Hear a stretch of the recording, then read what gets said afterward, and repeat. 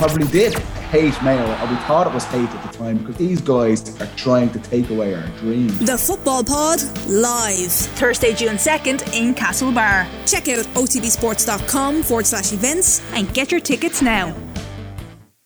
OTB's The Hurling Pod with James Skehill and Paul Murphy. Tá Cravenna here in the National Gaelic. People of Galway, we love you. I don't want to leave the people of Waterford down, because they're my life, People of Waterford are my life, and I love me county, We love John Malone. It's almost like they're afraid to kind of go on hurl and just let themselves express themselves. It's like as if they're nearly afraid to make a mistake, and sometimes you have to make a mistake and just throw off that bit of nervousness and have a go. Yeah, it's pure constipated hurling. Welcome along to episode 13 of the Hurling Pod. Plenty to look back on from the weekend gone by. Red cards for Ozzie Gleeson and also for Hegarty as Limerick and Clare draw, which sets up a Munster final between the same two counties next month. Leinster goes down to the final day after the results from last weekend. Westmeath pulling off a big surprise in Mullingar, getting a draw against Wexford, which means that the Models will have to win against Kilkenny to have any chance of progressing to the All-Ireland Series. Galway, following their win against Laois, are already qualified for the All-Ireland Series and in pole position to qualify for the Leinster final. But could we have final day drama when Galway go up against Dublin and Kilkenny host Wexford? The relegation playoff effectively in Leinster is now a meeting of Westmeath and Laois, and following that point for Westmeath, Laois will have to win despite all of their injuries if they are to stay at senior level for next year. In the Joe McDonagh, we've got the other tiered finals taking place at Croke Park this weekend, but the Joe McDonagh will be complete for the final this coming Saturday. If Offaly can avoid defeat against Carlow, they will join Antrim in the final after Offaly won a shootout in Austin Stack Park against Kerry last weekend. Delighted to say it, we've got James Skehill and Paul Murphy with me as always to have a look back at the weekend. How are you getting on, lads? Great, Will. Good stuff, Will. How are you? Kind of looking back at some of the feedback that we've had over the last 24 hours. People have been saying, you guys spent 20 minutes on the Aaron Gillane incident last week where he wasn't sent off for the swing on Ronan Maher. Are you going to spend 20 minutes talking about Hegarty getting 2 yellow cards that were hotly disputed? And will you guys be talking about Ozzie Gleeson and the 2 yellow cards which he received? I don't know if we're going to go 20 minutes. I'm not sure if it's a case of putting on a stopwatch, but I think these are all going to be significant talking points in the weekend just gone by. Fantastic championship fair. Cork are back in many ways with their victory against Waterford. They've put their fate back into their own hands about qualifying for the All-Ireland Series. What was a tremendous response. Paul, you were there at Welsh Park at the weekend, so maybe that's the place to start. How impressed were you by Cork, and how disappointed were you by what we saw from Waterford, who to my eyes looked very flat even after the week off after the Limerick defeat? Yeah, I'm more inclined to give full credit to Cork here, because I'm one of their biggest critics really over the last while, and look, I would have felt justified in criticising them over the last while, but I was really impressed by him yesterday. And like one thing I said before the game when I was chatting to John Duggan was just that we were kind of hoping that we would see from Cork yesterday what we saw from Tipperary in the Gaelic grounds, and that was just a performance full of character, full of spirit, and something that we had that was completely lacking in all our other performances in the Championship. And for a man, they did that, and how they set up from the start, their defence, they seemed to go man to man. Even the likes of Niall O'Leary went straight out on Austin Gleeson, and they were up in their face and they showed aggression. And that was one big thing, that we've said about that Cork, that they had to show this aggression and get up in their face. We don't doubt that they have hurlers, but those are the things that we did doubt about them. And for me yesterday, they answered a lot of the critics. And you even think it likes of Seamus Harnedy, 5 points from play. Conor Lehan, 3 points from play, and then 2 good frees as well. And you had supporting roles all over the place. Alan Connolly with his 2 great goals, and just everywhere. Even like Tim O'Mahony, not starting him, bringing him in, and he got to work straight away. And that to me said, before the game they were talking about a leg injury, and that I think that was probably more tactical. And fair play to Kieran Kingston if it was that he said, you know what, I think our matchups might go better if I bring in Damien Cahalane, put him on Stephen Bennett and all these. I think there was a bit more of that too, because if Tim O'Mahony did have a leg injury, well, you probably weren't going to bring him on. But just Cork all over the pitch, they just stuck to their task. They didn't let Waterford take off in the first 10-15 minutes. And then, even the start of the second half, again, Cork took off and they laid down their marker in the second half. Once they got their goal, on Austin Gleeson, like that was obviously, or the second goal, let's say, in Austin Gleeson being sent off, you really just saw it going no other way. And in fairness, there was there was rumours before the game that 4,000 tickets went down to Cork and 1,300 came back. It could have been the case. There wasn't huge numbers of Cork there. There was a good few lads in front of us. But fair play, I have to also give credit to the Cork crowd who came and stuck with the Rebels this weekend, because, you know, no more so, I think Paddy Maher came out and said that the Tipperary fans didn't follow in as much of droves as they could have to the Gaelic grounds when all seems to be kind of lost. You know, the Cork crowd, in fairness, went to Welsh Park, the 3,000 or so that went, and, you know, coming down the home stretch in the last 5 minutes, they were in full song and they were enjoying it. And fair play to Cork, and look where they are now. So Waterford, yeah, they were flat, but I'm more inclined to say Cork here took the game by the scruff of the neck, went down to Welsh Park, and now potentially are looking at a massive turnaround for this championship. Yeah, because James, when you consider the Cork crowd getting behind their team gave them plenty to cheer about. Like, I'm thinking of one iconic moment during the game is where it still felt in the balance. Now, Waterford's shooting was very wayward in the last 10 minutes when the game was in the stretch. I think 7 of the 9 shots that they had towards the end of the game ended up going either short or wide, which is very un-Waterford-like. We were praising them earlier this year for how good their shot conversion was. But when the game was in the balance, Harnedy puts his hand up into the afternoon sky at Welsh Park, pulls it down, goes on a run, taps it over the bar, and then is there for the fist pump and a little bit of argy-bargy just after he's put it over. It was one of those moments that gives energy to the away supporters when he stuck the ball over the bar, had put them back 4 points in front. I'm thinking of Conor Lehane at one point towards the end of the game trying to be entirely clinical, where Kingston had gone off to one side. Lehane actually had an easy tap over the bar, but he decided to try and drive at the Waterford defence and to try and get a goal, which it looked like it was going to clinch the game for Cork towards the end. That kind of energy, that kind of intensity that we saw from Cork when the game was going down the stretch at the end, that makes it possible for the away fans to cheer you over the line in the closing stages. Yeah, and I think first place, if I'm a supporter going to a game, the first thing I want to see is just honest endeavour from the team. That's all. Just honest endeavour. They show that they're going to give absolutely 100% of their might for the whole 70 minutes, and that's where Cork started. So once supporters see that and feel that, they get behind you, no problem. If they see large distances between you and your marker, if they see a lack of effort, you know, even kind of lazy passing, that's where the energy just gets completely sapped.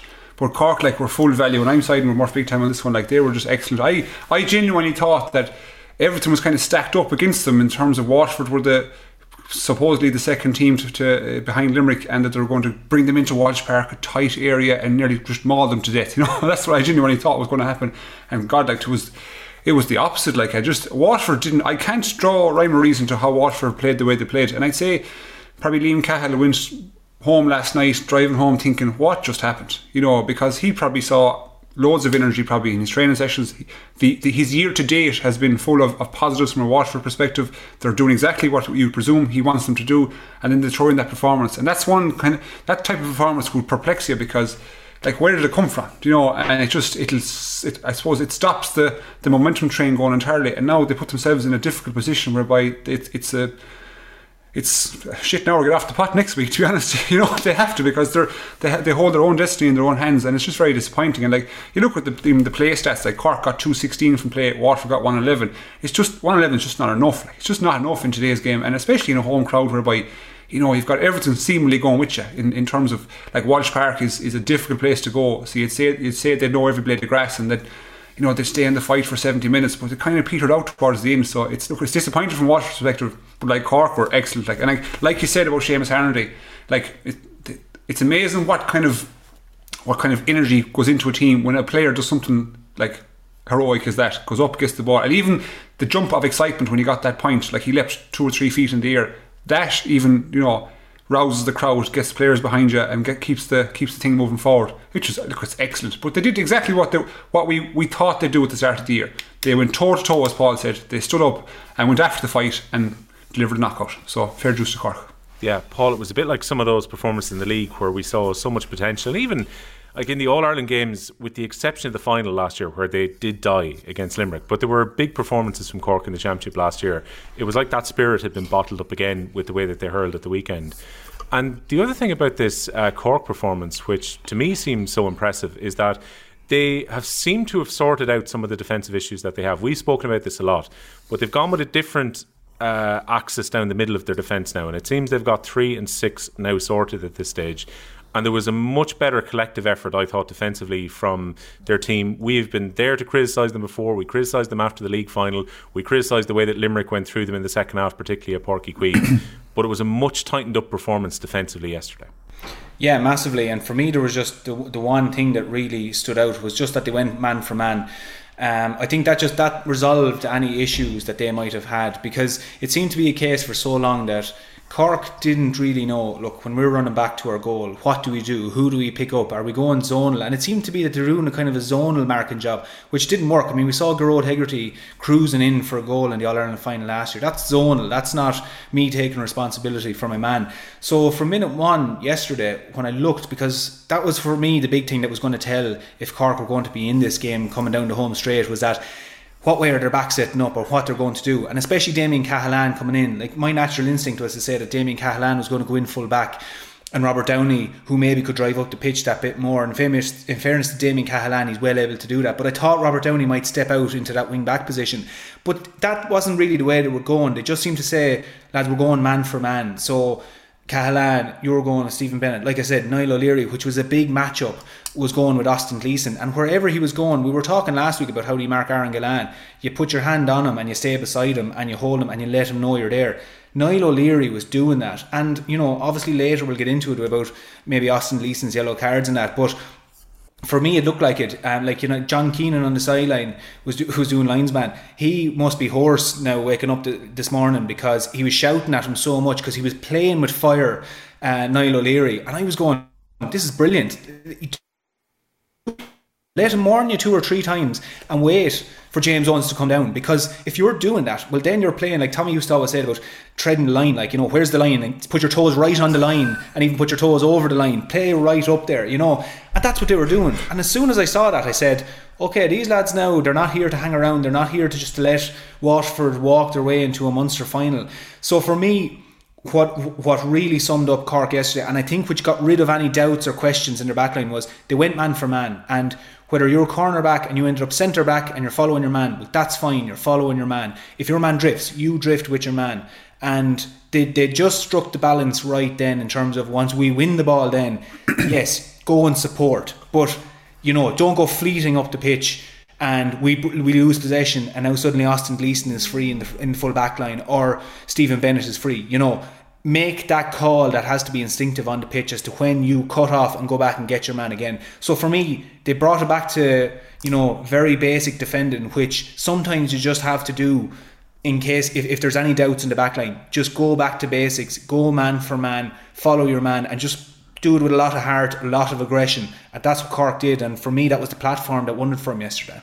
Yeah, I love the way that you relish tight defending and good defensive systems almost as much as other people enjoy scores and scores from out the pitch. One thing about this, James, when it came to scoring, what has happened to Waterford's shooting and their shot selection during the game? Because even in the Tipperary game, I always fancied that Waterford were going to create enough solutions towards the end of the game and that they would actually create enough chances and take them, and ultimately it happened and they won. In this case, though, especially after Gleeson went off the pitch, and Gleeson was having a very good game before he was sent off, but it almost felt like there was a little bit of panic in the way that Waterford were taking their approach. I even think of one that stands out to me was Tadhg de Burka, with about 6 or 7 minutes to go, goes on a run right down the middle of the field, and he has no support whatsoever, and ends up just running into traffic and turning the ball over. Yeah, you're right. I think I wrote down a couple of things here, let's say, with regards to Jesse Hutchison. So Jesse Hutchison, by my count, when he got the ball into his hand, let's say 4 times, and he was blocked down 3 times. You know, so I think Waterford couldn't actually establish their play. Now I'm going to ask a ridiculous question here. Did the pitch actually inhibit their style? You know, the parameters of the pitch? Because we didn't see Desi have any involvement at all. And I think the long range shooting, it's easy for us to say it's very bad. It was bad, but they were forced to shoot long. Because I think Cork did exactly what Murph was saying. They packed out their defence. And that's the platform. First and foremost, protect the house. You know, and if you're not conceding, you have a chance going forward. And I just think Waterford couldn't get balls into the corner, they couldn't get Desi on the ball, they couldn't get their support runners run through because there was nothing to follow, nothing to support, to be honest. And it just, again, it just sapped the energy. So I'd be always saying to our guys at home in the club, let's say, if you know, take your percentage shots, like, don't be taking crazy shots from crazy angles and then it going wide and just sapping the life out of the team, because that's exactly what it does. It just drains the battery, you know. And I was looking at Waterford, and you know, like Joyce did very well, held very well at 6, but even the shots that Waterford got they were like ludicrous shots. They weren't even long range 60 yards in the middle. They were off on the sideline, way out. You're thinking, especially in Walsh Park, where they've got juvenile goals and a huge breeze. Like, it doesn't exactly lend itself towards long range shooting. So I think they got surprised a bit. I don't think they expected Cork to be as to be honest, as ferocious as they were. I think they probably obviously respected Cork, but I thought they might even maybe expect to repeat the league final, if that's not to be too disrespectful, in the way that game went about.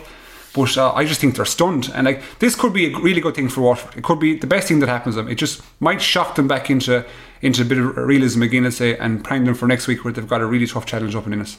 Yeah, realistically, Paul, when it came to some of that shot selection, there were a couple that paid off. I think Shane Bennett put one over his shoulder from long range, which was not really in a great shooting position. Montgomery put one over from long range, but generally that shooting, particularly when Cork had taken a little bit of a lead, was very poor by Waterford's own high standards. And also they weren't creating the types of goal chances that they were creating if we go back to the league final. That wasn't that long ago, and they were creating space, and Desi Hutchinson was a nuisance that night. Even if he wasn't getting the ball a whole lot, at least he was moving around really well. I guess a lot of the credit has to go down to Cork. Cork hassled and harried and made it very difficult for Waterford, and we saw a panic out of Waterford which hasn't really been there earlier this season. Yeah, we did, and it is. I'd agree with you. There's both. I think are accountable in this. There, Cork are good, up their work rate, work that bit harder, and maybe Waterford took their foot off the gas a small bit, because something we saw from Cork yesterday that we haven't overly seen was their pressure of the player on the ball actually getting blocks and hooks. I think there was one passage of play where even Conor Lehan got a hook or a block, and there was 2 blocks in a row. And that in the game at the moment, in the modern game in hurling, is quite hard to do with the way players are using the ball and using it so well and moving it around. So for players to actually get in and get 2 blocks in a row, usually that's indicating that they're putting savage pressure on the opposition team, and that the opposition team are striking off balance, they're striking, over the shoulder, different things. But that was an indicator for me that Cork are really, really getting up and aggressive here now with Waterford. But like you're saying with Waterford, they then fed into that, because when Cork were putting the pressure on, Cork were feeding off that pressure when they'd get a hook or a block or turn over a ball. And likewise, which is as good as anything, is if Waterford themselves make a bad decision, the ball goes wide, you hear the crowd groaning, you hear the Cork crowd cheering, that feeds into your, I suppose, momentum as well, because you hear that and you go, that's something Waterford don't usually do, and we're making them do it. We're making them hit silly wides, we're making them, like the ball with Tyke de Burka, ran up the middle, no runners off the shoulder. That is alien to Waterford and what we talk about Waterford each week. You go back into the league, every week here we were talking about Waterford and the runners off the shoulder. Even go back as far as last year, this is what we're talking about, off the shoulder. You see the likes of Jamie Barron coming off as well. Liam Cahill made big calls as well. He took off Jamie Barron, he took off Stephen Bennett and these lads. And then another indicator as well was after the game, Liam Cahill said that he made a bit of a statement about the players on the pitch not doing what we're telling them, and something in that line, to paraphrase it a small bit. And I think there's something there. They've stepped away from what they're doing. Liam Cahill is now in public saying that they've stepped away from what they're doing. And do they have a problem? I wouldn't say a huge problem. They can get it back right, but the only way to get it back right is if the Waterford players actually go, do you know what, we've dropped our standards here, we think that we're moving better than what we are, but the minute we drop off it by 1% or 2%, well then the whole thing falls apart and we leave the door open for teams to come in. So it's the whole thing, the game as a whole and where Waterford are at the moment is really interesting, because they're not the same Waterford that we even saw in the league. They've stepped off it a small bit, and they've allowed teams like Cork this slip of a chance to get into the game, and you see it now. Cork are taking that chance, and Cork are back in when realistically Cork should have been done and dusted really in this championship, and that's not to be unfair to Cork. Yeah, brings me round, Skehill, to our first question from the listeners this week. S. Faulkner 95 in contact. Has the last few weeks proved that league form doesn't matter at all? I mean, clearly we've seen, say, Limerick and Cork, who had fairly indifferent league campaigns. Limerick probably even had a poor enough league campaign, are going to a Munster final. Wexford, who looked really good, are now really up against it to try and qualify in Leinster. And Waterford, who were the league champions, are now up against it themselves, having to go and get a win against Clare and hope to Tipperary get a result against Cork at the same time. Is league form to be written off entirely this year, or is it a case that some teams have stepped it up in Championship? Where are you on this? I think it's one of two things. Like, if you're in a position of Henry Shefflin, you're trying to find what you have in the league. You're trying to probably I suppose throw in players in different positions, see what you have. Can you blood a few new players? That's one side of it, right? So that's why he'd use the league as a platform. The other side of it, in his teams, just getting minutes into players, probably try injury management, trying to get a bit of work into the legs. So the league really, it's great to win it. It's fantastic to win it, but it's not the be all end all about winning it. It's just more about getting, I suppose, systems into place, tactics, players, etc., in preparation for the championship. So to summarise, league for me, it doesn't mean an awful lot. Actually, it means F all. If I'm being honest, the championship is the be all and end all of it all, and that's proven time and time again. It's a rarity you see the league champions winning that Ireland Championship. It happens in Kilkenny's time, Limerick's time, obviously, but it doesn't happen year in, year out. So teams don't take it as seriously as they obviously do the championship. So, but even the us calling the championship games, I'm getting games wrong every week. Form, we're talking about the league form, right? But form week to week, I can't even get it right. Because when you look at the Tipperary, what they produced against Limerick versus what they produced against Clare, it's hard to know what a team's going to do next week, So that's why I was certain Waterford were going to beat Cork. I thought Limerick could beat Clare, different story, right? And I was certain Wexford would beat Westmeath, and here I am, 0 for 3. So it's hard to tell. So it's very difficult. I know a league is fine, but it doesn't mean anything in the grand scheme of things, Whereas, as we're saying, week to week is an impossible challenge. Yeah, speak for yourself. I'm going to mute you for a second because you say stop clock twice a day. I called this game between Clare and Limerick perfectly on OTBAM last week. One of the very few quick picks that I've actually got right this season. Because again, a bit like the lads, I thought there's a big ask for Cork now, who have had 2 poor performances so far. Waterford will just go to Welsh Park. They're going to win this game and they'll be on the cusp of a Munster final before the ball is even thrown in between Clare and Limerick. And instead, Cork won and have blown the Munster Championship wide open, which is actually great for the neutral. And it's going to be the same when we talk about Leinster, that it's fantastic that 4 teams are still fighting out for a couple of places going into the last day, which is good fun too. And we don't know the Leinster finalists at all before those games begin. When it comes to the league debate for you, Paul, I think this is difficult too, because Clare, when you take the players that have come back in, and we saw Mean coming off the bench at the weekend, and the players that they got fit in the break between the league and championship, when you're looking at, say, a team like Clare, it's a different set of players that they had during the league compared to what they have in championship. And some of these teams have just hit a little bit of fire as the championship have come around too. Is that fair, or is the listener entirely correct here, Mr. Faulkner, that we were sold a pup with the league form? No, I think league form, you just have to bury league form every year at the end of it. Don't presume that because you played poorly in the league that's your year done. Don't presume that because you went and you won the league that you're just going to go and win the All-Ireland now. Teams are all approaching it. For the All-Ireland champions any year, generally the All-Ireland champions coming into the league may not win the league. The reason being is because they finish later in the year, and again, team holidays and different things play into it. I mean, people might think that's a bit strange, but team holidays do. Players need that break, and if you're good management, you let players have that break. As a result, particularly now, you return back to your pre-season work later than every other team. That's if you're All-Ireland champions and possibly the other finalists as well. So those 2 teams generally maybe start a little bit slower coming into the league, and then some teams just find their form. Look at Wexford in the league. We were looking at Wexford, and I think James had them as the number 1 team in the country at one stage, and justifiably a lot of people would have said it and flying it. But the thing is sustaining that over the course of the year.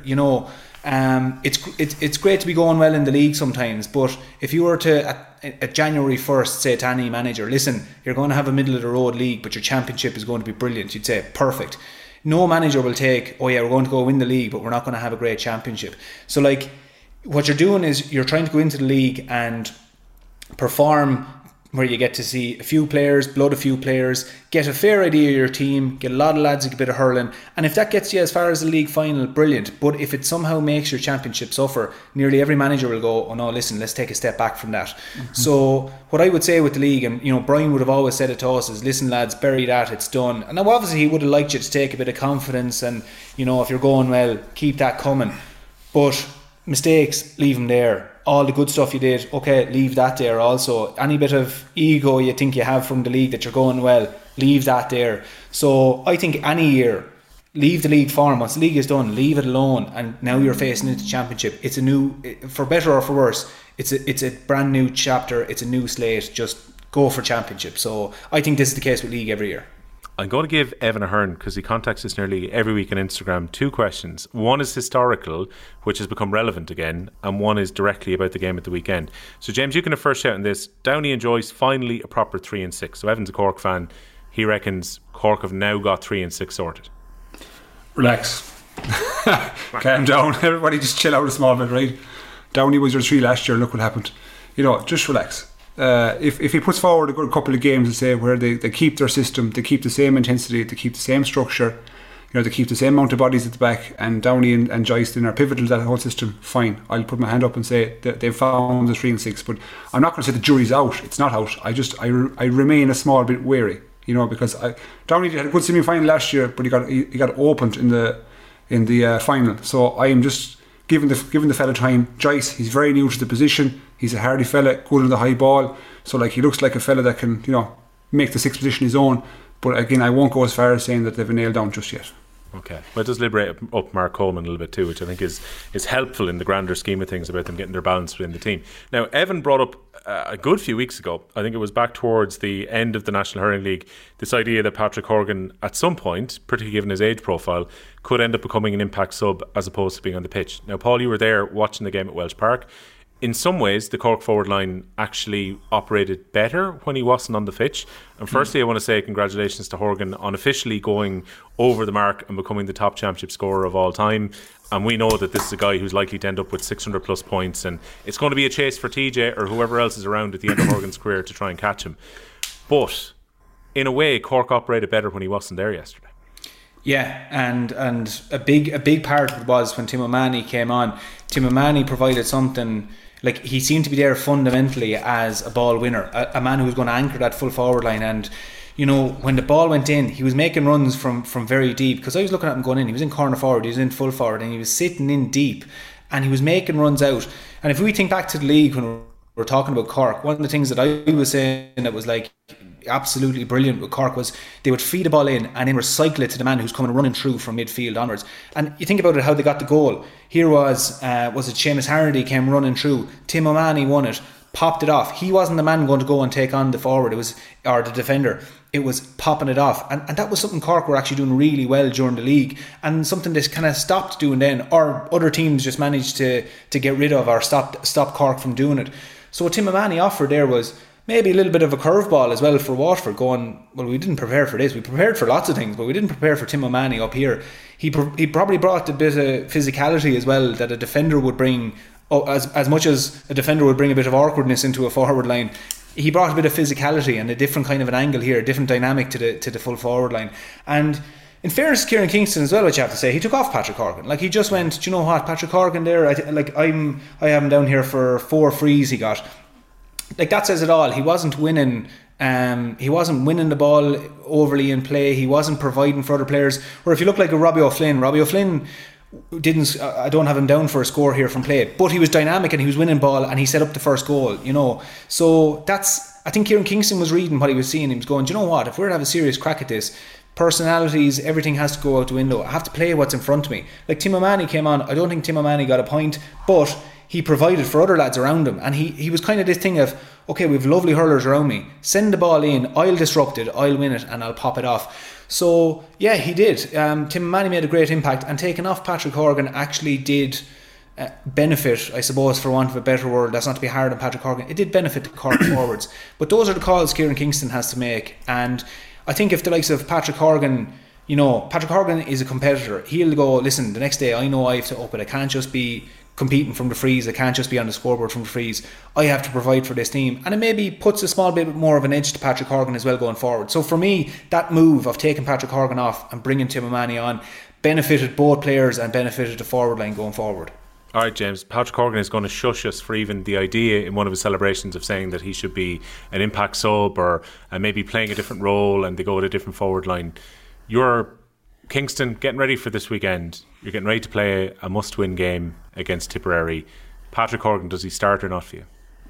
Oh, he starts. 100%. He starts. Yeah, I just he's the same age as I am. He's 34 this year, so he's I got a bit of flack a couple of weeks ago for mentioning TJ about the legs slowing down a small bit, but that's my point to say. What do we expect of these lads who are 33, 34, 35. We don't expect them to be like March Hares run on the place. You know what I mean? There has to be a small bit of respect put on their current capabilities, you know. So I understand what Kingston did. He took off Horgan because he just didn't get the rub of the green. The ball didn't bounce from him. Again, I repeat, tight pitch. He was tightly marked, but still, notwithstanding all that, he still starts next week. You know, he's still a sharpshooter. He's still capable of a moment of magic. So you always have him in there. And again, if he doesn't get the rub of the green next week, look, you repeat it again and bring in a sub. But I don't think what we saw from Patrick yesterday, and what we've seen from, let's say, even over the course of this year, last year, etc., warrants him not starting. I don't think so, unless he's carrying an injury that we don't know about, obviously. But for me, he's one of the first guys on the name sheet currently. Yeah, I think we should relish and enjoy the class of 1987 for as long as we possibly can, because some of these players are absolute legends of the game and are coming towards the end of their career, and maybe just means a slightly different role if they're going to squeeze a few more seasons out of themselves. It'd be intriguing to see. But I think with Patrick Horgan, you got to play him, because aside from anything else, he's Cork's free taker going into this weekend against Tipperary too. That's a must-win game for them after this week. Let's talk about Ozzie Gleeson then, Paul, because you were there in Welsh Park watching it, and some Waterford fans feel it was very soft and that maybe it was his reputation going before him. What's your take on the two incidents where he gets yellow carded? Well, yeah, the first one I think was the silly one out of him, like going in and leaving a bit of a shoulder on someone, getting a yellow card. That's silly, and I don't think you can argue with that, because you're wide open there. The second one for me, I didn't see it there and then. Obviously no screen in Welsh Park. I just saw that he was on the ground, and the first I saw of it, you know, the Cork lads were over trying to pick him up off the ground, and I didn't even think there was anything the referee had to go and look at. I just thought there might have been a disagreement. But looking back on it, to be honest, I think he was damned if he did or damned if he didn't. And what I mean by that is, any time in a hurling or football game where you see two players tussling, the referee invariably goes over and books both lads, gives them yellow cards. It's very hard for any one individual player. So let's say if myself and James are going in for an argument and Skehill starts something with me, even if I leave my hands out to the side and I shout to the umpire, shout to the linesman, I'm doing nothing, you know, and it's Skehill that's instigating and all this, I'll still get booked. You know, how often? Do you know what I mean? Like, how often do you see it where the player still gets booked who doesn't instigate anything? Like, you know, I was even thinking of ice hockey in this, where that, you know, the instigator gets punished and the aggressor gets punished, where the person who isn't instigating doesn't get punished, which is great. So I think Austin Gleeson was going to get a second yellow anyway once there was a tussle. The other thing I will say though is, Austin Gleeson didn't do anything to stop the situation, which didn't help his cause. Like, we'll get on to Garrod Hegarty later on, and lads will say, oh, you know, should it or shouldn't have been. But Austin Gleeson, when you look at the replay, he does wrap his hands around Robert Downey as well, and he does tussle, and he does push, and he does drag. So when James Owens turns around, the linesman turns around, there's two lads pulling and dragging, and they kind of have to give him a yellow card then. But my verdict on it is, we shouldn't be sending lads off for these things. This should not be a sending off, because, you know, Austin Gleeson didn't strike anyone here. He didn't go out of his way. He wasn't the instigator. He wasn't the aggressor. He was a bit silly in the whole thing. But if we're sending lads off for this, you know, and we've heard it said over the weekend, is if we're sending lads off for this, we're going to have no one left on the pitch. So I think there has to be a bit more finer analysis done into it by the linesman and by the referee. In that situation, I'd like common sense. I'd like the referee to come over and talk to the linesman and say, did either of them lads actually hit each other? Because I have one fella on a yellow card here, and if it was harmless enough handbag stuff, I'm going to go over and tell both of them, particularly your man on the yellow, that if you do it again, you're gone. But also warn your man for instigating, because the instigator is very rarely punished more than the fella he's instigating with, if you get me. So I think Austin Gleeson was damned if he did or damned if he didn't, but it's very soft red card overall. Yeah, it becomes cliche, James, because this is what happens when two players are on the ground and there's a tussle or they're wrestling or whatever happens to them down there, and if it gets picked up by the officials and they see it happening, typically the referee will go in and flash a yellow to both players, and this is what tends to happen. So by the letter of the law, and probably by the expectation of the way the cards are handed out, you fully expect two yellows are going to happen in that instant. But then, as Murph has just said, the referee could go in, just speak to both, give them a stern talking to, put his arms out to say, look, do that again, and there's going to be yellow cards issued, and allow it to go when they're in the knowledge that you know you're going to give a second yellow and you're sending a player off. So letter of the law, it's probably the right decision, but on the face of it, it seems quite soft. Like, I when I see these instances, like these incidents, should I say, I generally try to put myself into the shoes of the official. So I put myself in the shoes of the linesman yesterday, and I know James Owens had a look back and he saw the two boys tangling, and I think what did it for me was, yes, Ozzy didn't instigate it, but he reacted, and then whatever way it looked like, and that's what it is. It's how it looks. It's the aesthetics of it all. His hurl kind of swung around your man, so it looked, slightly dangerous, and definitely beyond the rules. So we have the benefit of hindsight, so we can look at this action replays and we can digress it and go through different angles, etc. The officials are in real time. They've got to make a decision within probably 30 seconds, etc. And so they're under pressure. So I'm obviously championing officials for making discretionary calls and trying to keep it common sense as best you can. But in that instance, it's very hard to argue that Ozzy couldn't get sent off. He had to go for what was put in front of the officials. I can't argue with the officials, and certainly with the first one, there's no argument there whatsoever. So I fully agree with Paul what he's saying about the instigator, the aggressor. I get what he's saying fully. I've seen it time and time again, and you see it an awful lot in football. Like for players getting treatment, like David Clifford gets an awful lot of it. Like he was booked in the, for somewhat defending yourself. You know what I mean? But notwithstanding all that, Ozzy had to go. He had to go, and I don't think he can have any complaints. I think a man of his stature, as easy it is for me to say, lads, don't get me wrong, it's very difficult to do it on the pitch. He can't react to that. You're on a bloody yellow card, tight championship game. Just lie there.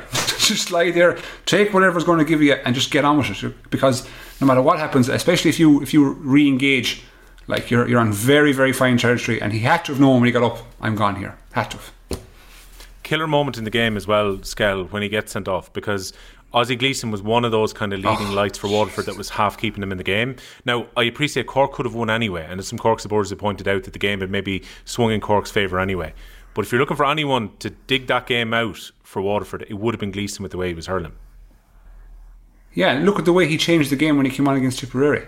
He provided great energy to people off the pitch and to lads on the pitch. So when you take that out, I will say, he's the nucleus of the team, no matter what people say. Despite how, I suppose, temperamental he can be at times. But if you're looking to kind of crack open a game and for someone to do something special, like when the normal 5/8 of a player can't, he's your guy. So for him to get sent off, Jesus, killer to a team, killer to your teammates as well. It's very hard, when you're a teammate on the pitch and you're in a battle and you're trying to scrape for everything. You're looking for every advantage, every decision, anything you can cling on to get scores on the pitch. And on the board, should I say, and then your main guy gets sent off. Oh, just killer. Do you know what I mean? It just saps the energy, and as I said, it drains the battery.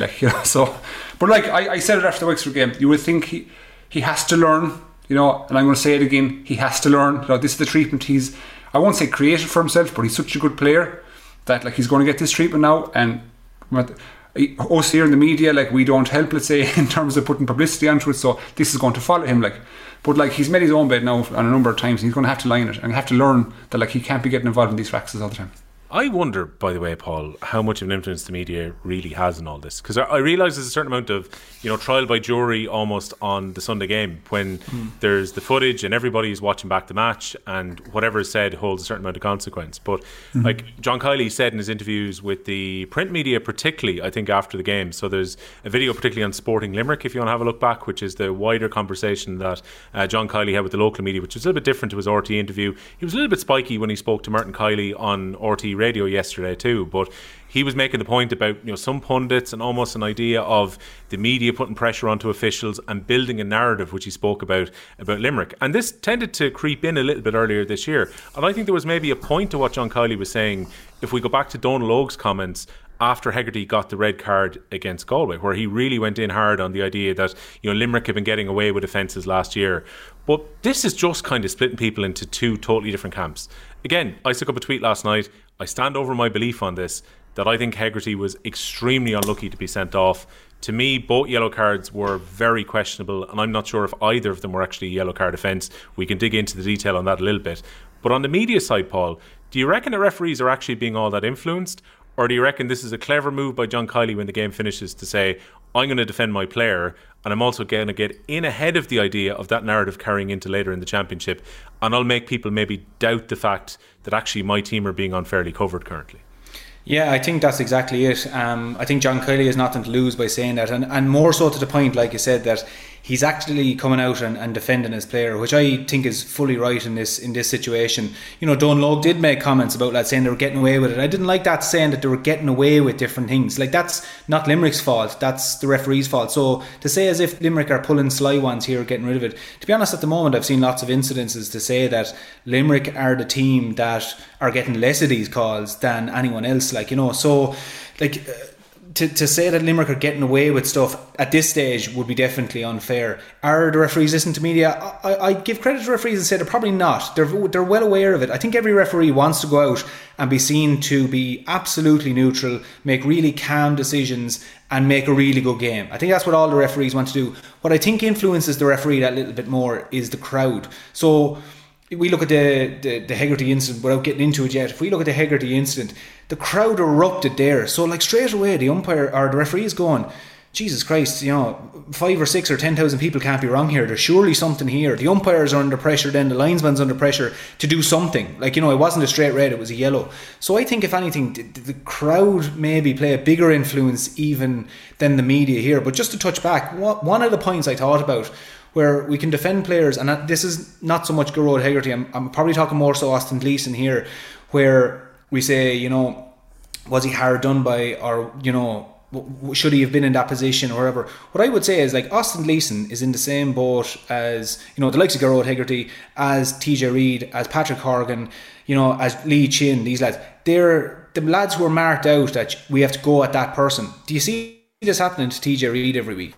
No, you don't. I don't think TJ has been sent off. Do you see it happening to Lee Chin? No. Do you see it happening to Patrick Horgan? No. Because they walk away. They just go, I'm not getting involved in this. I'm not putting myself in the position to actually get sent off here and do something silly. So there is an element to that for the likes of Austin Gleeson.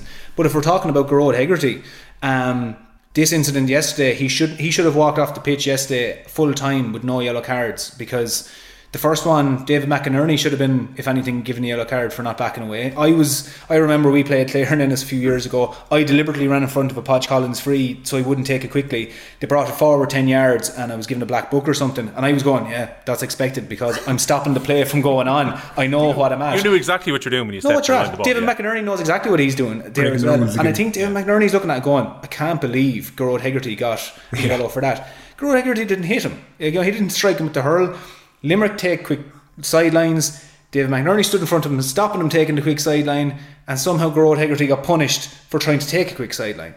Shouldn't have been a yellow card. The second one was not a yellow card either, so he shouldn't have been sent off. So does the media play an influence? I don't think so. Does the crowd play an influence? Yeah, I think the crowd plays a little bit more of an influence, but I understand why John Kiley came out and is particularly thorny about it and is defending his players. Yeah, on the one side, underneath that tweet, which was just basically the video of the replay of Colm Lyons, the referee, going over to speak to his officials, first of all the linesman, then the umpire, took a long time for them to come to the decision. And to give the referee credit, he tried to get as many eyes and as many views on the instance as he possibly could, which would indicate to me that it was in his mind beforehand, if I produce the second yellow, Hegarty's going to get the line. So he knew that before he was making the decision. He tried to take his time about it, and in my opinion, the way that Fitzgerald hits the ground and the fact that he's holding his stomach makes it look like the strike has not been Hurley on Hurley, but instead it's actually made connection with the body, and that the swing was a lot more aggressive than it looked. And ultimately the rule on this, I think it's rule 5.6, is careless use of the hurl is a caution, that you should caution the player.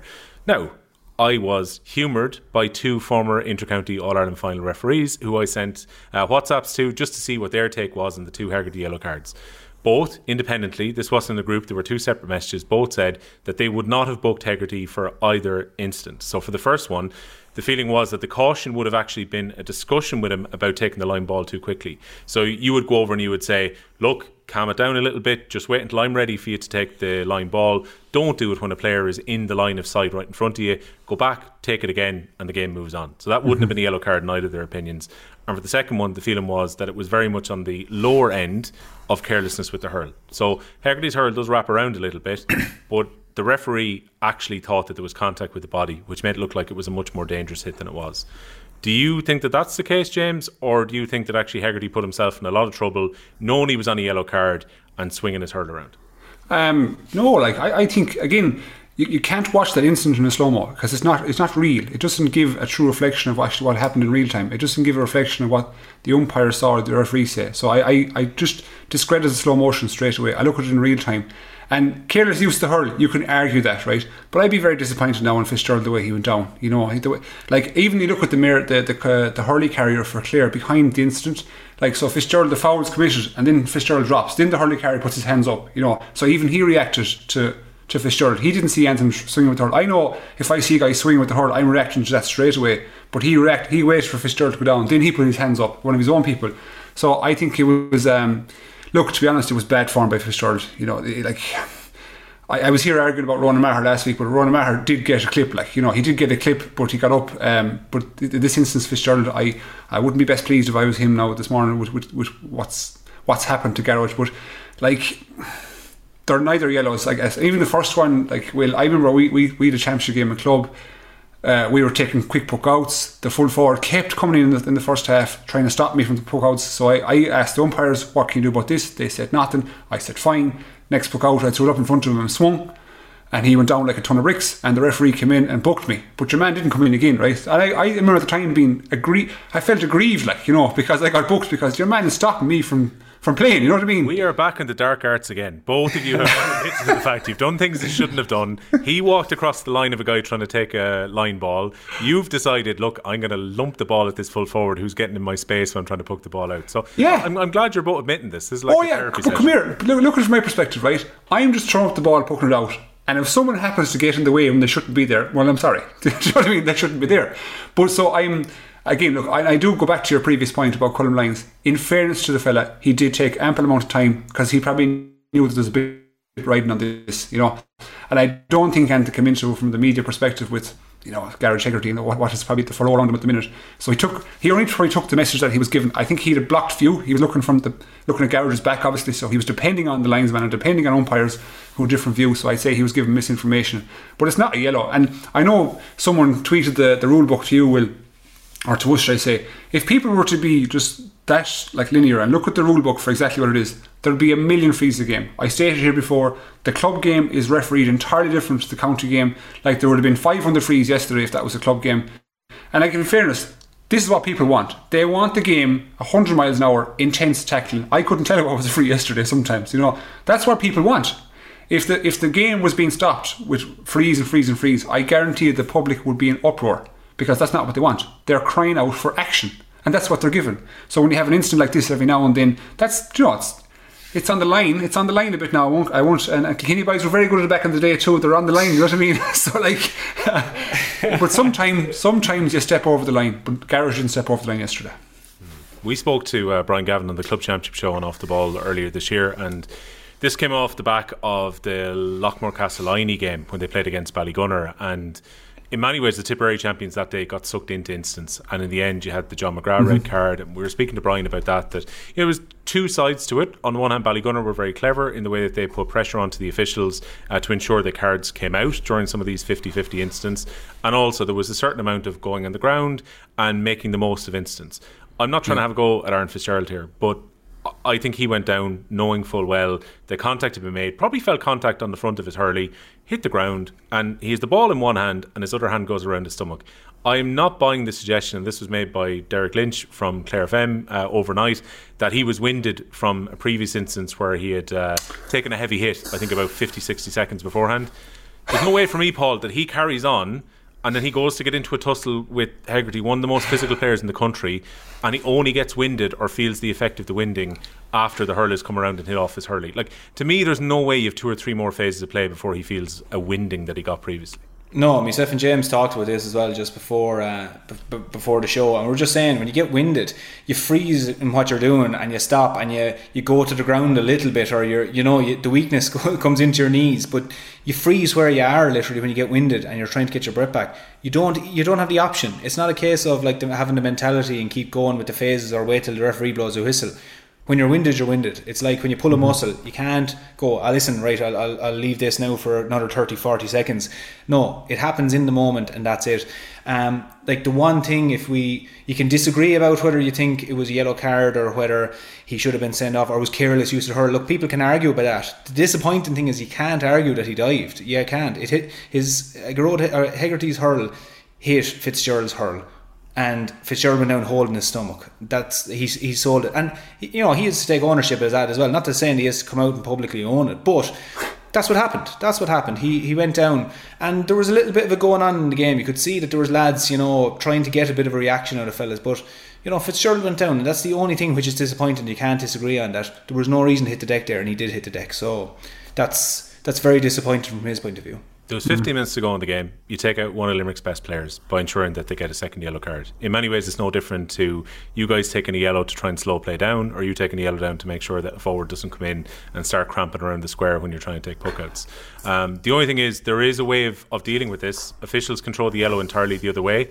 It is there within the rule book that if you go down and feign an injury and that you try and trick the officials anyway, the yellow card could have went that way and the free could have been reversed. That could have been a throw ball and a yellow card is the way that the incident could have worked out there. But look, I think we're going to end up debating this again and over again and over again and over again. Limerick will be very hopeful, I think, in the appeal, James, that they'll get that second yellow card rescinded, because they don't want the accumulation of cards. And John Kiley was quick to point that out too, that quite aside from wanting to protect his player and not wanting the red card on his record, they want to make sure that later in the year, when disciplinaries come back, they're not looking at an accumulation of yellows and reds, which could potentially lead to a ban later in the season.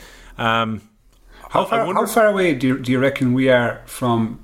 You know, in the NFL, they have the sideline reviews, the video review, and it's very effective. It's extremely... I'm not going to say VAR now. I won't say VAR, but just video replay. How far away do you reckon we are from that? Well, like, you could do it in a few grounds as it is. You know, I was in a press box in Welsh Park yesterday, and the coverage of the Sunday game was literally about 20 seconds behind the matches we were watching it. So when we saw a score or whatever, like, we were able to just sit back and have a look just to see what happened in the run-in. So that technology unofficially, I think, is there at the moment. Like, Hawkeye in every ground though either. So I think it's very possible though for inter-county games to have some form of coverage where you can analyse it and look at the sideline, because at the end of the day we're affording, like, I timed how long it took Colm Lyons out of interest because there was only 3 minutes of added time, but it took him 2 minutes 13 from the moment that Fitzgerald went down to the moment that Hegarty got the red card. It was 2 minutes 13 seconds, but only 3 minutes were added. So there was 2 minutes there where, as opposed to go and ask two umpires that are 60 yards away and ask the linesman and go back to the umpires and go back to the linesman, go over to a monitor. There might be something there, but also there mightn't be anything there. For this instant, there was something there. So there's nothing to say that, we have a referee who's already up in the stand, which I'm fairly aware there already is, who doesn't go, Colm, we have it on camera here, come on over to the sideline and have a look. Now you'd want a cage around that television, because if you have Brian Lohan breathing down your neck and you have John Kiley and he's breathing down your neck, mightn't be the safest place. But I think that technology is there, and I'm all for anything that makes a referee's job easier, because they haven't got it. That wasn't easy for Colm Lyons to deal with. And like, why not use it, especially like, for something like this? Like, it won't. I'd say people will be afraid to bring it in case it's used on multiple occasions during the game. But like, use it when it's warranted. Like, use it like a TMO in rugby. When there's a huge decision to be made that could potentially influence the outcome, bring it in. I don't think the GA can look at this and go, "Oh, we can't." Of course you can. It won't cost. It'll cost nothing. What will it cost? A monitor per game? Probably the situations of one more person at a game. It's simple stuff. Like, I think it has to come in. It should be fairly seamless though, because referee assessors already sit up in the stand, and generally they've got a spot where they are. If that was, say, I don't know, what are we going to call it, a fifth official as opposed to a fourth official who's sitting up in the stand, they've got a feed of the game as it's ongoing, they could be watching it and then could, using the headphone system that they already have, I think that was actually the wrong decision, or I've got a better view of it here than you have. And it's not even a case of necessarily having to stop the game. It could be like VAR is currently, where they're watching and reviewing the instance as the game goes on anyway. And definitely Hawkeye should be in every ground. It's one that really sprung to mind second half, Waterford Cork. And look, we joked earlier about the under 12 goals that there are at Welsh Park, but there was a decision that had to be made when Waterford were trying to get back within 3 points, and there was a shot that was being adjudged. I think the linesman eventually made the call, because the TV cameras kept on going back over to the linesman. He was definitely in contact. You could see him talking to the officials. So he had to make the call because he had a better view maybe than the umpire on the near side for the shot.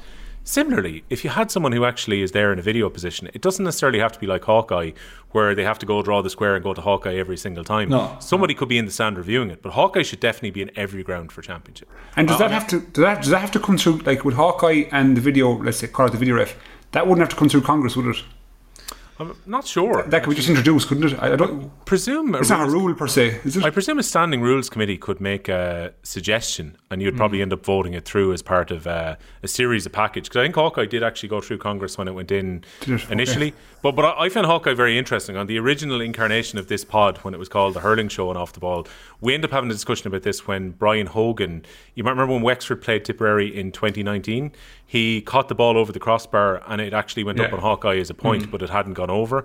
And the reason that we were told was that there's almost like it's like not judged upon a sensor or anything like that. It's actually, there's a virtual line that's drawn between the posts, and as part of that, the decision was made that he had actually broken the line by putting his hand back behind the goal, as opposed to it being, say, based on video image. So I thought that was very interesting. And a few years ago, they had the problem with the size being wrong, that it was calibrated for a football as opposed to for a sliotar, and that actually makes a difference when they were judging if it's hit the post or the other side of the post or whatever else when it's high. So yeah, I mean, I think that needs to be standardised. I think we've got to a point where every ground in Championship should have Hawkeye. And I certainly wouldn't be. We'll let the viewers and listeners argue against or for this. I wouldn't be against the idea of having video or an extra official available if it meant that we got the right decisions. Because I genuinely feel if that Garrod Hegarty incident had been referred to video and they had the angle, remember when RT were showing the second one, which was the one that was almost in front of the incident, where it made it very clear that it was a hurl-on-hurl contact, I think the officials would have went a different way. I genuinely think the yellow card was produced because they thought it was a body hit, Paul. Yeah, absolutely. And you kind of understand it when you see behind the goal. Behind the goal view doesn't look great because you don't see where the hurl finishes, and it actually looks like from where the umpires are standing that he probably did hit some part of the player anyway, be it his arm, be it his stomach, whatever. So that angle is hard, and the whole situation is hard for a referee because, like, even when you spend now a minute and a half on it or 2 minutes, you're kind of nearly forced to come out with something. You have to come out there was something here, what was here, and the safest thing is nearly to do a yellow card in that situation. It was just unfortunate in this situation that the player was already on a yellow. So usually, let's say if this was early in the game and you gave the yellow, you know, it's a safe one, no one's getting sent off. But at this stage of the game, you were kind of, you know, it was such a tough call to try and decide, first of all, is it a straight red, is it not a straight red, what was here, who saw anything? And you're relying on everybody who only had one view of it in real time. That's very hard to do. So as we were saying, I was actually in Welsh Park at the time, still watching it watching it on my phone, and I was able to look at it loads and loads of times there. Like, that technology can be in the ground and is in the ground. You can guarantee that technology was in the ground in Ennis yesterday as the referee was trying to do it. It's just that he wasn't allowed to use it. So I don't see how we can't bring this forward into games next year. Yeah. Look, again, hopefully that covers off that instance before we talk about the rest of Clare and Limerick, because it's a really good game of hurling, even though both teams kind of knew how things had changed because of the Cork win beforehand. And like, there were Limerick players, I think, during the warm-up who were actually walking by the screen where RT were showing the first game, and they knew that Waterford were about to beat Cork. So even if John Kiley said he wasn't interested in the scoreline before the game started, that would have filtered through the dressing room that already Limerick were going to be in a Munster final. They had the changes before the game and the fact that Aaron Gallant didn't play, but still Limerick were able to get a draw against a Clare team who are absolutely flying at the moment. So we've a lot to talk about with what happened on the pitch. Eames 90 in contact about the Hegarty sending off. With the rolly eyes, I thought it was an absolute nonsense. And again, if I look through all of pretty much the comments that have come in, particularly among the tweets, it's interesting to see that if the media have an agenda, or if there's some idea that the media are trying to go in hard on Limerick this year. When I woke up this morning, there were two tweets that were one directly after another. On the one hand, it was, the media have got a Limerick love in and you're far too soft on Limerick. And on the other, it was the talk about Gallant last week led to Hegarty being sent off this week. So, as the phrase went earlier, damned if you do, damned if you don't. If we talk about these incidents and we give our fair call, none of the three of us have got any horse in the race when it comes to Clare playing against Limerick or Limerick against Tipperary last week. We're just calling the incidents the way we see them. And look, some of these Limerick players have put themselves in a position where these are going to be discussed because there have been strokes pulled. And while I'm defending Hegarty on the yellow card, I still think it was foolish that he reacted and brought the hurl around the way he did. Particularly as, like, let's be fair, James, he knew he was on a yellow card. So he gave the referees a decision to make here. He did, yeah. And I suppose you want to get it beyond all reasonable doubt. You want to take that away from the referee. Don't give the referee even that chance, that option, you know. Because, like, again, we say this now with the greatest respect, but no matter how much he likes it or not, this is going to follow Garrett Hegarty for the rest of his days. You know, this because he does tackle on the edge. Like, he gets fouled a lot, and he commits the odd foul himself, let's say. So he's on the line there. He's tethering on the line of, you know, going beyond the I suppose the line of the rules. So it's going to follow him forever, just like Gleeson, it'll follow him. And like Paul made a great point there a few minutes ago about doesn't follow TJ, doesn't follow Hogg, doesn't follow Chin, because they've removed themselves from the situation. If you're removed from the situation, or even the possibility of being in a situation, you can't get caught. So I just think, like, Garrett would have to tailor himself a small bit. Like, you know, he's a brilliant player. Like, every team would love to have him. That's the first thing I'd say about him. But it's just that when he does pick up yellows like that, he just has to have that moment of calmness and tackles and not be using the hurl, because now no matter what ground he goes to, the crowd are going to be on his back, unless it's in Limerick, obviously, because they're going to be baying for blood, getting one of the best players off the pitch, you know. So like, he's just going to have to learn from it. That's it. Simple as that. Paul, this is one you can answer before we talk about the game itself. Slim2089 on Instagram says, are commentators talking about Limerick and their tackling in a different way to how they used to treat Kilkenny? Now, I remember the great Kilkenny team, let's call them, of the late 2000s, and there was an edge about them too. They played the game on the edge, most definitely, I think you'd admit. I remember Daithí Regan particularly used to talk about Kilkenny quite a bit, and their physicality and the way that they, let's say, pushed what was legal with the way that they went into challenges. Is there a difference about how that Kilkenny team was being talked about and your Kilkenny team compared to the talk about Limerick currently? Because I appreciate there's obviously a lot of talk about Limerick, which is mainly where this point is coming from. No, I think where the whole thing is rooted is, look, when you're champions, you go through a honeymoon period of where lads, you know, for the first year, or if you're lucky enough to stay going, the first year or two, and then eventually people go, we're sick of looking at you, we want to look at someone else, and then they're maybe sick of the aggression that you play with. And like, the reason you're champions is because you play with an aggression, you play the game right up on the edge, and you can look at any team, like ask James about Galway, you know, when they won the Ireland, were they playing aggressively? Of course they were playing aggressively. They weren't trying to walk around teams. They were playing aggressively right up the middle, and that's what champions do. But you go through this honeymoon period where eventually teams kind of get sick of you. And I think the difference between and I'll say this about the Kilkenny team in the late 2000s, because I wasn't part of that, I was on training panels with that team, but the difference between that Kilkenny team and, let's say, this Limerick team is Limerick are kind of given the naysayers the red cards now, and saying, well, look, sure, they're getting red cards and they're causing and they are doing silly things, like, you know, you look at Garrod Hegarty getting sent off against Galway, the Seamus Flanagan one, and all these. Like, every week this year we were nearly talking about a new Limerick red card, which doesn't do Limerick any favours in stopping those. But what it also does in reverse is it creates a siege mentality in the one place you wouldn't think there'd be a siege mentality in champions. You know, we talk about the underdogs always having a siege mentality, they're all out to get us. The last thing you want is the champions with a siege mentality, because they're already driven, determined people, and now you're making them feel the world is against you. But I do remember that team back in you know, people forget very quickly. Kilkenny back in the late 2000s, you know, like, the narrative then was, I think it was Gerlach Nan wrote an article that they flick the fingers and they flick the hands and do all these things, like ridiculous stuff. Lads running past each other at, you know, whatever speed they're doing, and that you have the time. Sure, if you can flick the hand, why not just flick the ball? Like, what are you talking about? And then this thing of, you know, not to talk about last, but Kilkenny don't play football. Sure, no wonder they're good at hurling. Like, that was the thing. No one's giving out about that now, because you're not champions anymore. Now people are looking at Limerick going, well, what can we give out about Limerick for? And unfortunately are on Limerick's back. So, like I said it very early on in this podcast, that I think Limerick are coming out of their honeymoon period and lads are going to be on their cases, and they are on it. The other side of it is, Limerick are kind of giving the mob what they want at the same time. They're giving the red cards and going, look, this is what this is typical Limerick. Because the one example I will give, and I thought about it yesterday, is in the 4th minute, Ryan Taylor went in on Diarmaid Byrnes down in the corner. If you want to go back and have a look at it, it's in the 4th minute. Limerick are working the ball out of defence. Ryan Taylor goes in with a heap of aggression on Diarmaid Byrnes, free out. Ryan Taylor continues after that, tackling Diarmaid Byrnes, Diarmaid Byrnes puts the arm around him to push him away. The helmet comes off Taylor, and Taylor turns to the referee straight away saying, look, my helmet's pulled off.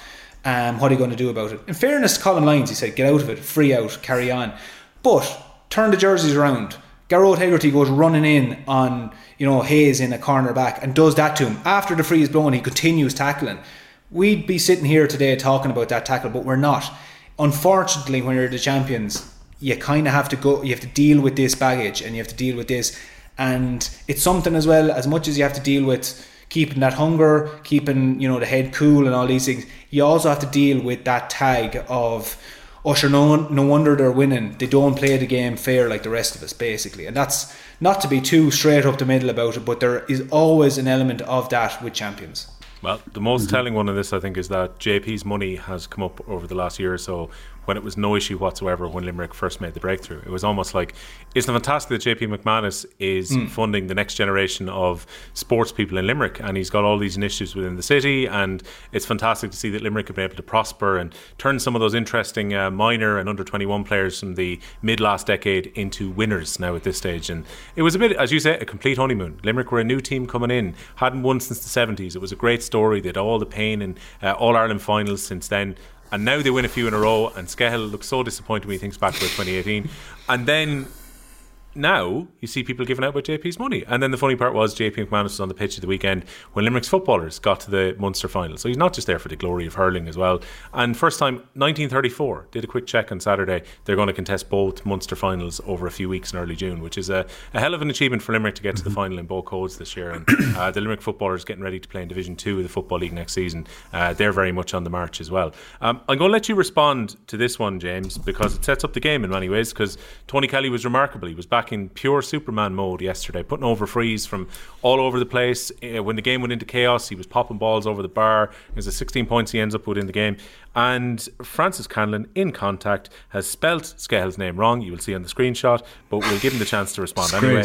Is Tony Kelly in Skehill's top 15 hurlers in the country now? This brings us back to a conversation about 6 weeks ago. Where did this 15 come out of? He wasn't in the top 5. Well, look, it wasn't quite 15. I think what happened was you gave a top 5, right? And I coaxed you to go up to about a 10. And I don't think Tony Kelly was in the 10. So the 15 is unfair. John, I have my notebook here beside me now. Right, go on, you get the notebook. And I'm going back to my list. Well, first of all, Skehill, is he in your fantasy hurling team? That's the first question. He is, yeah, and he's captain. Okay. Well, so I'm all right. Oh, he's not captain. I left Bennett as captain. Shite. Oh, so did I. Damn it. As he gets his notes, right, he's going to check him now. I made a massive mistake in fancy hurling this week, where I thought that because the deadline was 1 o'clock on the previous window a couple of weeks ago, I thought I'd loads of time. Was in the office in work on Saturday afternoon. I went, I'll get my 12 o'clock bulletin on Today FM done. I'll come back down and I'm going to put some serious thought into this, because it's a 2-week period. I want to make sure I've got the right captain, and I want to make sure that I've got a chance to put 3 players in from some of the counties who are going to be competing over the next 2 weeks. Happy days, come back down, window closed at about 2 minutes past 12. So yeah, I was stuck with Bennett, who did very little scoring, as my captain. And if I'd had any of the other high scoring players on my team, I would have probably done quite well. Aaron Gallan in the end is a late withdrawal for the Limerick team, and then everything just went to absolute That was a killer. It was. That was a killer. And Kilkenny made late changes as well. I was delighted when I saw Killian Buckley starting for Kilkenny. Great. I think Kilkenny are going to run up a bit of a score here. Maybe even Killian might get a few scores himself. Again, late change. Killian Buckley comes out of the team. I was like, right, this is done.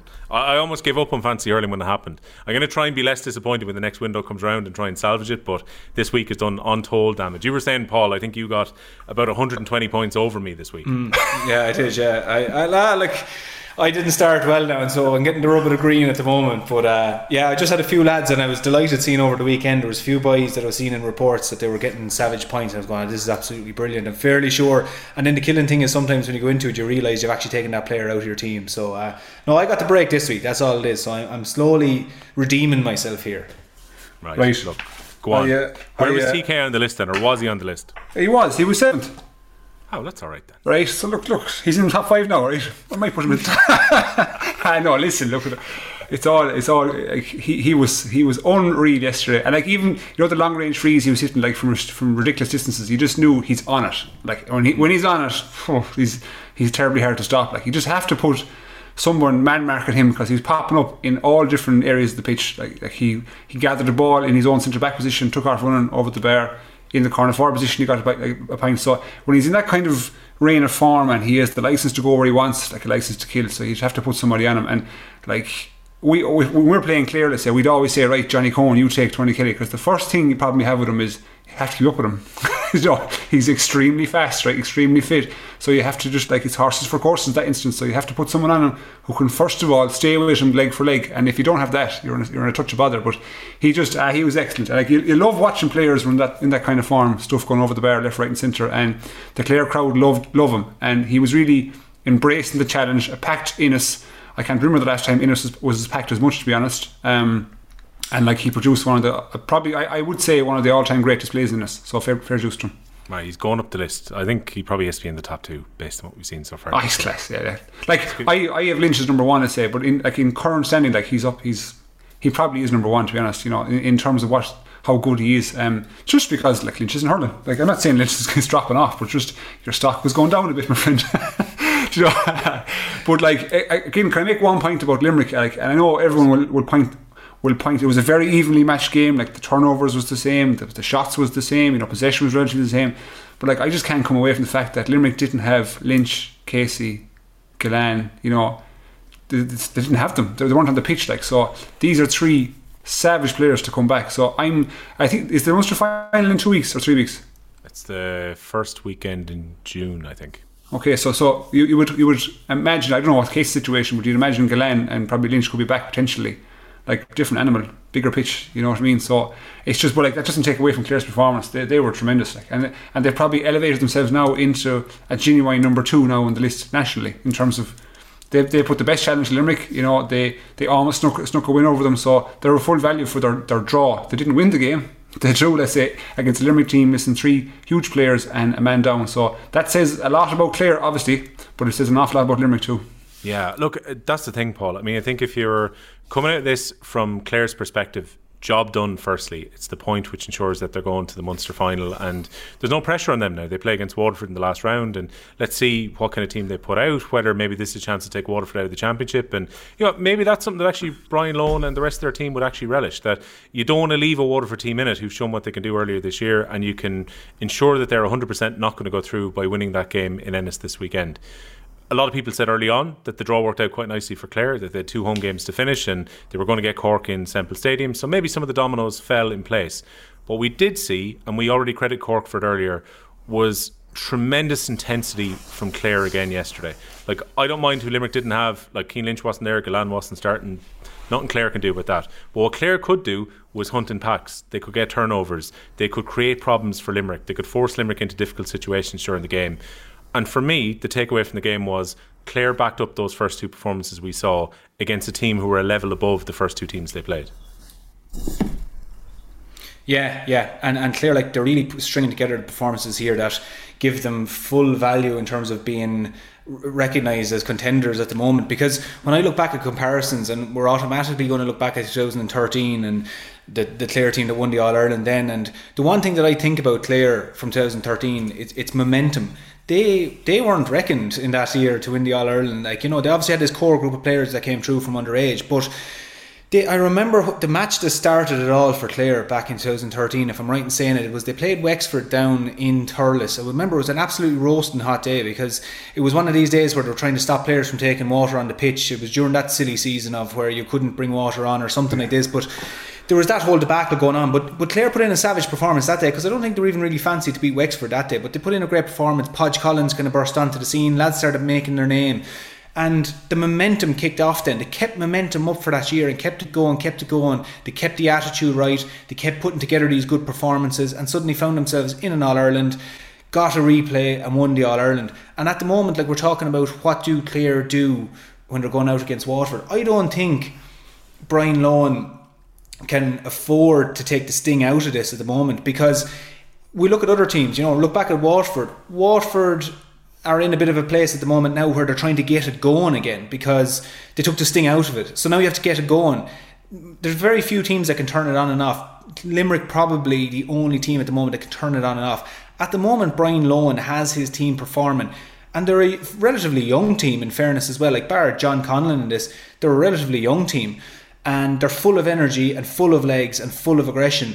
So I'd be going with Brian Lohan. I'd be saying, like, you know, let's keep this show on the road. Let's not try and take the foot off the gas, bring it down this week, and then try and bring it back up again for Limerick a few weeks later. Like, they're after taking scalps now, and whether, like, drawing with Limerick is a scalp at the moment for them, because they've now stepped up, went toe to toe and matched Limerick. They're going to look to go one better, and maybe a draw overall wasn't a bad result in this, because if they bet them, well, now maybe they're going into a Munster final with the weight of, can you go and do it again? Nobody's going to be talking about that coming into a Munster final. They're just going to be saying, Jesus, I hope we get the same thing out of Clare going into this. So Brian Lohan, I think, can't afford to take the foot off the gas here. I think he is to go, listen lads, another scalp is going to happen now against Waterford. They're coming up to Ennis. This is a fortress. We're going to knock Waterford out of the championship. And that's a scalp. That's a scalp for Brian Lohan's men, because it's another step along the way of them taking that step towards Croke Park or Munster final or whatever. So I think at the moment, this idea that Brian Lohan can say, do you know what, we'll take a step back. No, Tony Kelly scoring 16 points a game. Get Tony Kelly back out on the pitch and get him scoring 16, 17 points a game. Get Hayes a cornerback absolutely lording it and driving lads out. Have all your players out there. Now, if you have an injury, it is the chance to maybe say, right, I'm taking you out, and say, we have a strong panel here, lads. Another player is going to step in. This is how we're going to operate. But Clare can't afford to take the foot off the gas now, because it's too quick of a turnaround into a Munster final to go. You could knock the confidence by Waterford beating you up in Ennis, and granted, you're still in the Munster final, but you kind of now are a little bit jaded after the whole situation of losing in Ennis now. So keep the foot on the gas, beat Waterford. That's not to say they're going to beat them, but go and try and beat them with your strongest team and go for a Munster final then. So I don't think this idea that lads go, maybe hold themselves for a Munster final, I don't think that's the best preparation for Clare. No, and just to confirm as well, the final is on Sunday the 5th of June. So this is the year where the Saturday finals are both the Joe McDonagh and the Leinster final is a doubleheader at Croke Park, 4:30, 7 o'clock on Saturday the 4th. And then Sunday the 5th will be the Munster final. Venue still to be confirmed.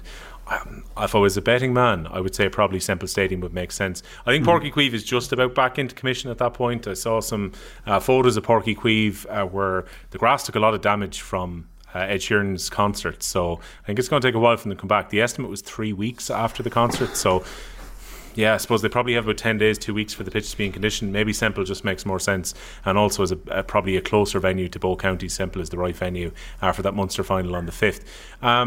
Limerick takeaways from this then, James. The fact that they get a draw despite the fact that Hegarty's off the pitch for almost 20 minutes. I think it was 15 minutes to go, and then injury time when he goes off the pitch.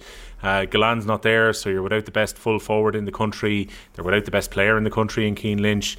They were down players against Waterford, still found solutions in that. Do we give Limerick credit for not taking a defeat here too?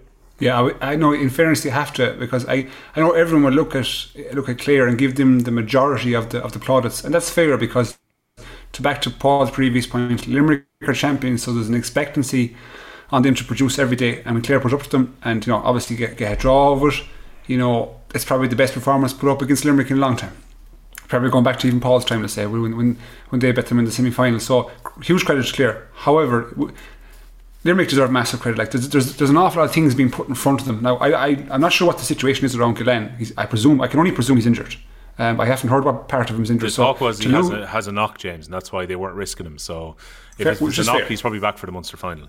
So if to lose, as you've mentioned, the players that you've lost, and to go to a ground as intense as Ennis, with a crowd as vocal as the people in Ennis, they deserve great credit. And they came through. I can't say, obviously they didn't win the game, don't get me wrong, but they came through every test that was posed to them yesterday, and that, no matter what you can say, they'll have to draw even another level of confidence from it going forward when they get Clare in.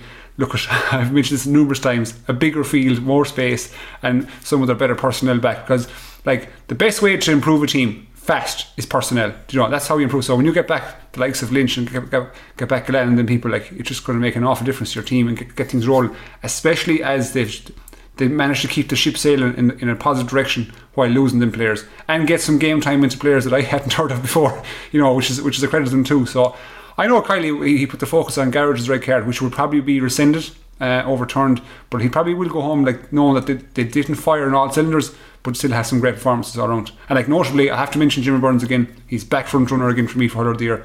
I know you'll say Tony Kelly is Hurler of the Year, but Jimmy Burns front runner back again, so fair dues to him. Well, look, here's the thing, Paul. It's similar enough. If we're going to give Tony Kelly credit for everything he did and the way that he led his team forward and the way that he hurled, and sometimes I watch Tony Kelly like yesterday, he almost feels like that really good underage player when you're playing under 16 or under 14, and he wants to hit everything and he wants to be involved in every piece of play, and everything he does he seems to do remarkably well. In this case with Dermot Burns, he has to step up the field and take the frees a little bit closer because Galan's not there to take them.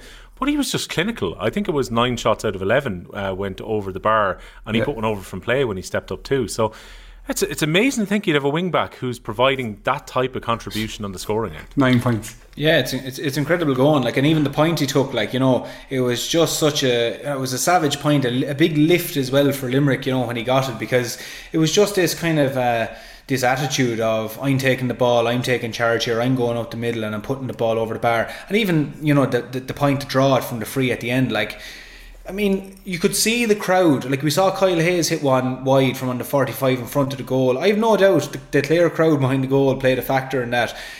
We saw Will O'Donoghue as well, who hit one wide from the centre of the pitch. Like, the atmosphere feeds into you taking a shot and a little panic. The goal looks a bit smaller. The crowd behind the goal are putting you off. That free at the end wasn't simple at all. But you always felt with Diarmaid Byrnes he was going to put it over, which is the biggest compliment I can pay to him.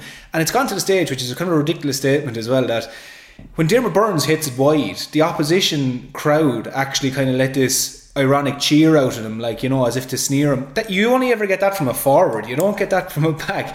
So I think that shows where Diarmaid Byrnes is held in the country at this stage in terms of his shooting ability, like coming in with that sort of, and as well being able to kind of hold back Galan and say, oh yeah, we have another free taker here that will absolutely step up and knock them over all day.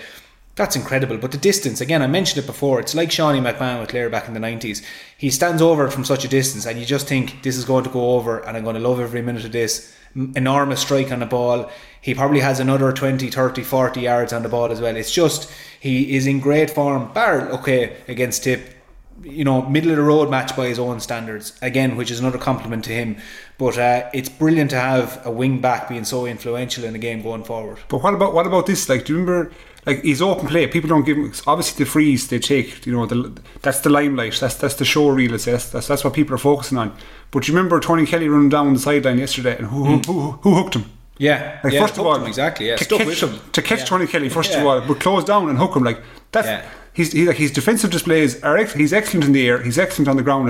He's tough as a bag of nails, and he gives you what he gives you on the freeze. Like, so that's why I'm putting him as front runner now, back in again. So I could change my mind in a couple of weeks. But Tipperary was a slight blot in the copybook where they got around him and they created issues for him and they created overloads down on his side too. So it wasn't entirely down to Diarmaid Byrnes. He was out the night before, I think. Yeah, must have been something, eh?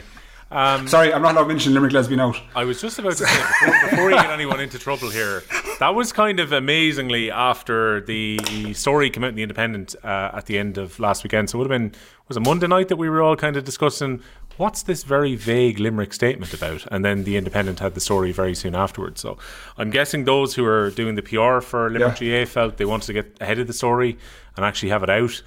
But it feels like it's parked. I mean, John Kiley called it old news, Paul, after the game. He said, look, we've moved on from it. We won't talk about the internal disciplinary matters that we might be looking after here. He's been dropped from the panel for today. Let's see what happens further down the road. In a way, it didn't become a circus where it had the possibility to become one when everyone was quote tweeting that Limerick statement on Monday night. Yeah, it did have potential and it had potential to be distracting. I think the fact that they had a match, a few things fed into it. Obviously Limerick brought out the statement, which was smart out of Limerick. Bring out a statement, it's been dealt with, we're moving on, even though they knew some of the finer details were going to be out there in the media and get out, and it could be distracting to the team. Probably as well, you know, look, not saying it's fortuitous, but a player who was on the peripheries a little bit more Limerick, again, it wasn't one of your marquee players, which doesn't take away, you're allowed, I suppose, keep this player. This player was usually on the bench when the games start anyway, so it doesn't look like a big dramatic thing that this player is now not starting, so you're able to carry on. You had a match within 7 days and now here we are talking about red cards and yellow cards and was it a free and the extra time, the added time and all these different things. No one's talking about it now anymore, so it was well handled, and the fact that the match came up very quick soon afterwards and it was the match was what it was, that's helped distract from it as well also. Yeah, and it'll probably die down a little bit now because Limerick have the week off this week and they can wait till June the 5th and put all the focus into being in the right place for that Clare game. I think there's more improvement to come from Clare when the Munster final comes round. We'll see how they get on in their last game in the group stage this weekend. So we can look at these two games in Munster. I got the GA fixtures just a few minutes ago before we sat down to record the pod. So both games on Sunday are going to be shown on RT. I don't have a breakdown of which on RT 1 and 2 just now, but RT have confirmed that they're showing both games. It's a feast of hurling because you've got the under 20 All-Ireland final between Kilkenny and Limerick, which is at 1:30, and that's on TG Cahir, and then get your cup of tea and your orange and sit down after that and watch the two games in the Munster Championship. So we've got Clare against Waterford and Tipperary against Cork, both games at 4 p.m. And who would have thought, James, that we'd be in a situation after the first two rounds of games that Cork pretty much have everything in their own hands going into the last round? It's amazing though, isn't it? Like, it's amazing. Like that I have to be honest, like, it's probably one of the last thoughts that would have come to my head last week. On the back of all the evidence, and that's what we're using. It's just evidence of what Cork have given us over the last month or so, And for them to turn it around, which they did, turn it around and give themselves a fighting chance, is commendable, but also is in need of a backup performance. So it was great yesterday. There was huge passion. Look at Kieran Kingston and the way he shook hands with Dara Fitzgibbon, nearly hit him a thump on the head, as in pure aggression. Well done kind of job, and great to get a result. But now they'd have to back it up, and that's probably been, the Cork's kryptonite over the last number of years, is can they put 2 big performances back to back. So the challenge is set for them. It's in their own hands, so they can attribute blame to nobody else, only themselves, if they don't come through. Well, James, I'm going to give you first shout. What do we expect from Tipperary against this Cork team then? Because look, Tipperary are very much the outsiders of the teams to qualify, because they're going to have to run up a big scoreline. They're going to have to hope that Clare get a result against Waterford. So for them, they need all the various bits and pieces in the jigsaw to fall into place. But Tipperary have to go out and try and run a score on Cork. That's the long and the short of it. So they still have, plenty of incentive to go out there and try and win this game. How do you see it going? Well, firstly, it's Tip's last home game of the year, you'd assume. So you'd assume it is like, so that's the kind of the, I won't say that's their mindset obviously, but you'd hope that for their own sake they'd get a big support, because I can imagine Cork, like on the back yesterday's performance, and now that there's life in the beginning, they might get a big support to Tip, old rivalries renewed, etc. But how do I see the game going? Very, very hard to call. It's so hard to know. After the 5 minutes I'd tell you, but right now it's very difficult, because Cork could come and produce what they produced yesterday, or they could come and produce what they produced a month ago. It's just so hard to know with them. So there's no evidence to suggest to me that they're going to produce a string of performances and come with the exact same mentality as yesterday. You'd hope they do. Obviously you hope they do. And if they do, they'll trouble Tip very badly. They will trouble them. But like that, if Tip come with the same aggression they came against Limerick, you're in for a big battle. That's all we're hoping as neutrals. We want to see 2 teams go at it 100%, so there can be no fault attributed to lack of effort or lack of honesty, and then see where it takes you. That's what you got yesterday in Clare. 2 teams going 100% for it, and may the best man win, or the best team win, should I say, and then see where it takes you. So that's all I'm hoping for, a big battle. Calling it, she's extremely difficult. Like right now, I'm shaking your advice and going for the draw. Because I can't tell. Do you know what I mean? So, and if I call Tip, I'll have Cork people tweeting me again. If I call Cork, Tip people will be at me. So I want a quiet week this week now. So just I'm going to go for the draw. Right, splinters on his backside sitting on the fence after that answer. But if Cork and Tipperary draw, then it's right back into Waterford's hands if Waterford can get a result away from home against Clare. That's the excitement of being able to flick between the 2 matches on this Sunday. We didn't necessarily think that the fixtures were going to fall this way, and that both would have something on the line, but at least we've got all that excitement going into Sunday. I just want to pull up a DM that we got to ask a question about Semple Stadium. So I'll ask you, Paul, firstly, how you see Tip and Cork going, and I'll get ready with this point on Semple Stadium in a second. Yeah, look, again, very tough one to call. I think, again, James highlighted it there. Cork's big question is back-to-back performances. They put in a great performance, everything's brilliant, and then it's the follow-up performance that unhinges the whole thing again. I think, Tip playing well against Limerick is doing Cork a big favour. There's no reason, like if Tip didn't perform against Limerick, there's a danger of Cork going into this match thinking, if we perform half as good as we did against Waterford, we'll beat this Tipperary team. But because Tipperary hurled so well against Limerick, Cork are well warned now. And I actually think Tipperary, whoever they pulled that performance for against Limerick, they're playing in Thurles now on the weekend. Tipperary, I think, would be only too happy to upset the apple cart here. That's the type of team that Tipperary will be. Like, they'll come in and go, you know what, we might need 101 things to go our way, but let's at least put our best foot forward, and the things we control will go about it. It's a very hard one to call. It really is. Part of me is inclined to lean towards Tip, and the reason I say it is more so because well, yeah, exactly. Yeah, well, I don't care for Tip or Cork, so I just want to keep on. No, but the reason I'm saying is because the results have gone so mad over the last while. It almost seems more believable that Tipperary will now come along and somehow get the results to go in their favour. But at least that they'll put their foot forward and go, do you know what, we're playing Cork in Thurles, let's hit them. If Cork come, I'll put it this way, if Cork come with the attitude that they brought to Welsh Park, I think man for man they will beat Tipperary and blow them out of the water. I also expect to see a few changes in that. Yes, Patrick Horgan will start, but Shane Barrett wasn't on a huge amount of ball against Waterford. He's taken off after 30 minutes, I think it was, and Shane Kingston came on. I think there's an opening there where either Kingston or Tim O'Mahony will actually start in full forward line for Cork. Because is the surprise factor gone with Tim O'Mahony now, though? Like, you can pull that trick once and put him in when people would have expected he's defensive cover on the bench and he's injured, and next thing he goes up into a very different position. Is it a different story if he comes in to start? Like, the element of surprise is gone if he's on the starting 15. Well, I think part of it was the element of surprise, but part of it was just the way that he played the game, that you have a fella up there that's now going to anchor the ball, and I think that's what you're going to look for. Okay, we haven't the surprise anymore, but we're putting him up there to win the ball and make it stick in that forward line and recycle it. You're going to be a fella that's going to win the ball and have the runners off the shoulder. So I just think there's potential there where, you know, Kieran Kingston will now go, well, I can bring in Shane Kingston here, who got 2 points when he came on, set up a goal, or I can bring in Tim O'Mahony. But something here worked, and one of the things worked. So I think there's potential there that might happen. If Cork click, I think Cork win it. But there's something to me in the back of my head saying Tipperary aren't necessarily going to go with the script here, and they're going to throw everything at it, and that's where it is. James could be right, a draw could be the right call to go with here, but maybe I'll lean a little bit towards Tipperary here, that there might be just one kick in the dog, and they're just out to ruin everyone's weekend, and maybe that's what they're going to try and do. Yeah, the Premier will always go down swinging. Now, a Tipperary fan who was in contact by DM, Chris Horn, was in contact. Hi, Will and Co. Question for the Hurling Pod this week.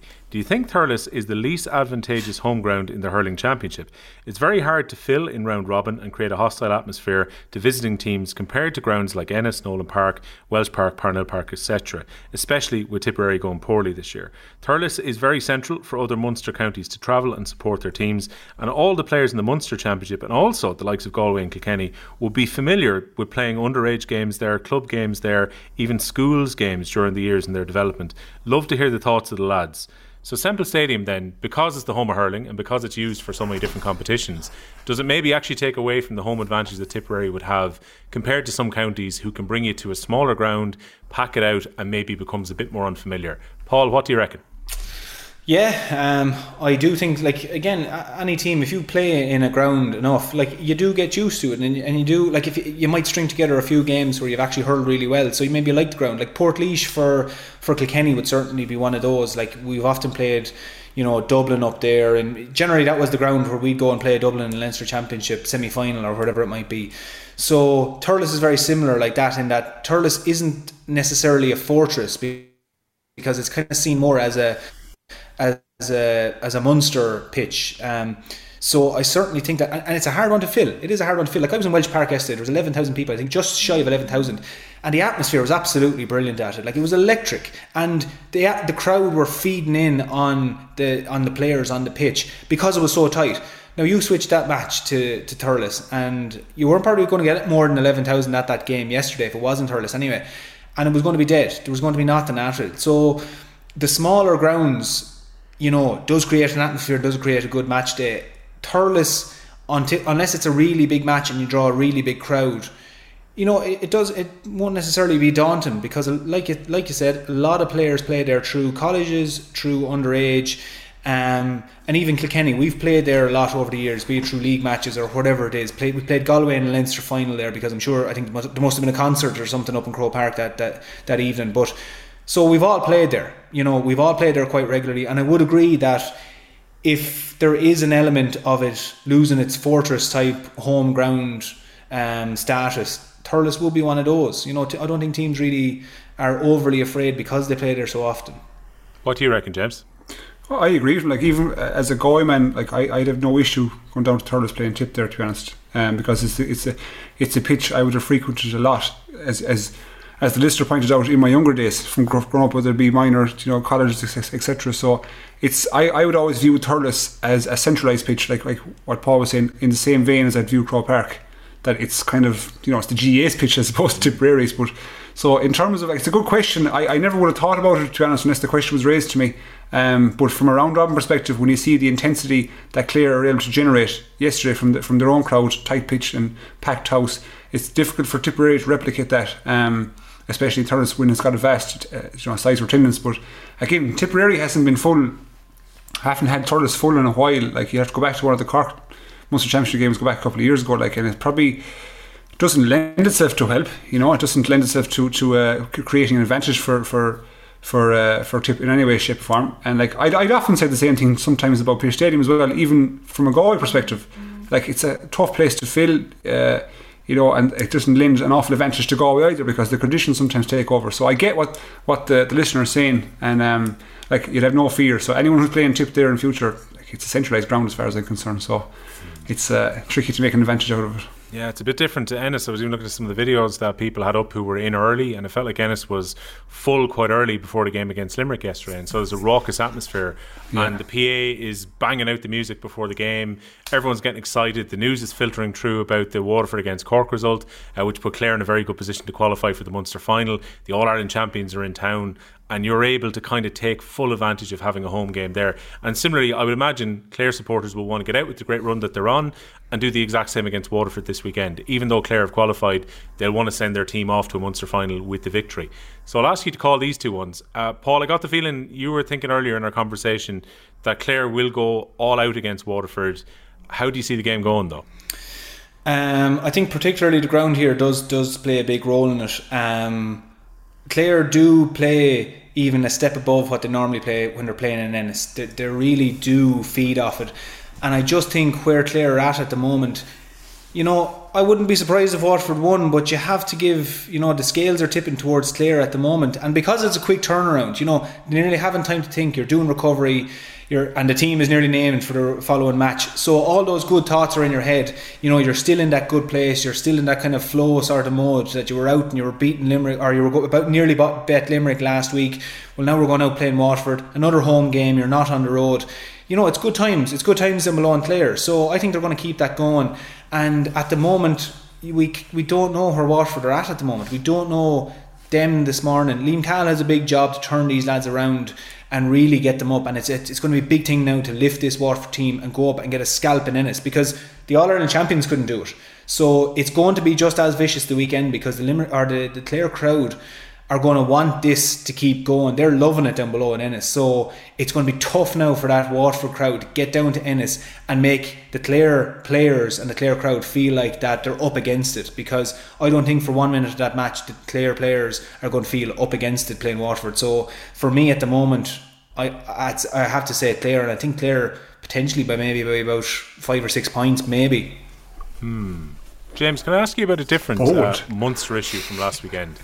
Because during the week, we had an unbelievably good Munster minor hurling final. It was brilliant. Clare and Tipperary went toe to toe.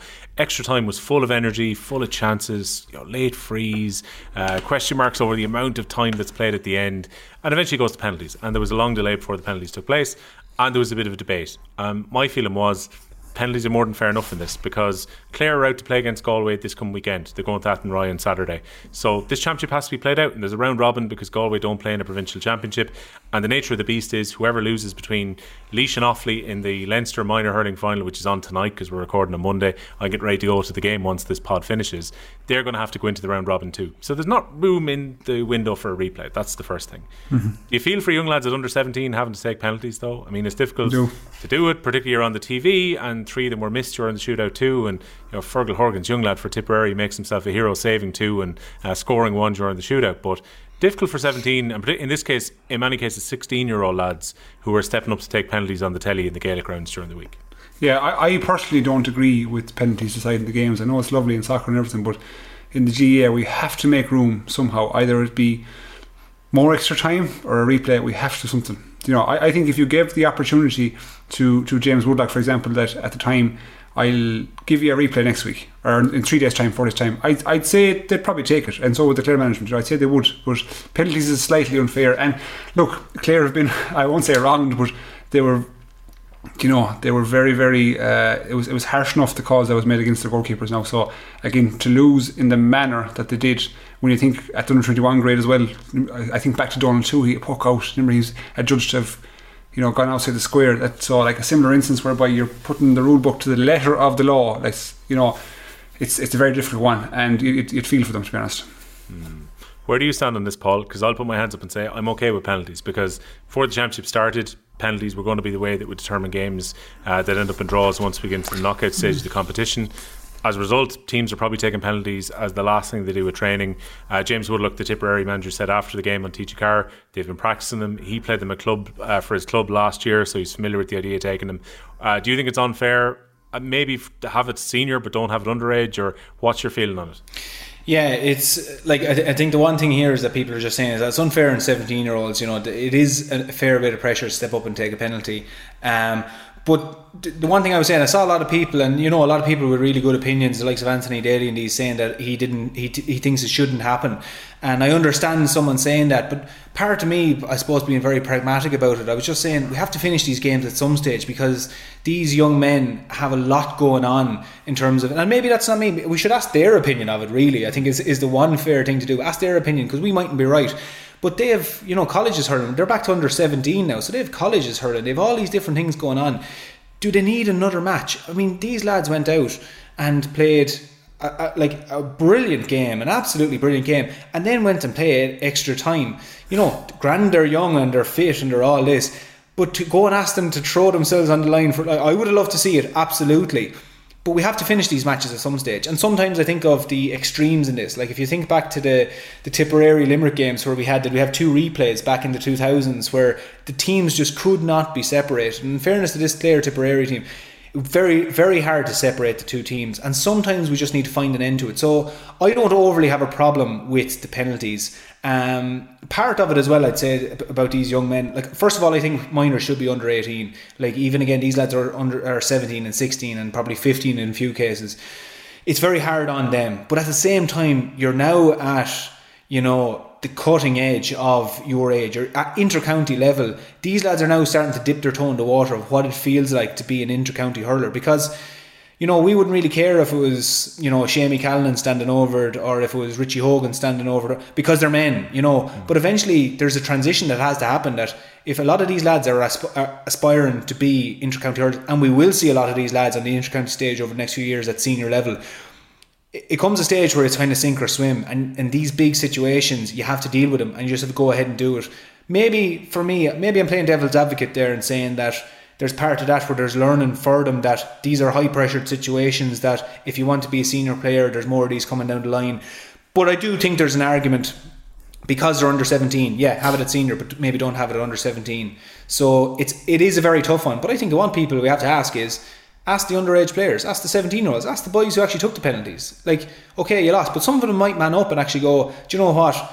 We lost, but we lost. That's it. I'm taking it on the chin and we're moving on. So I think the fellas to ask is, forget about all these lads like myself saying, oh, we shouldn't be taking them, or we should be taking them.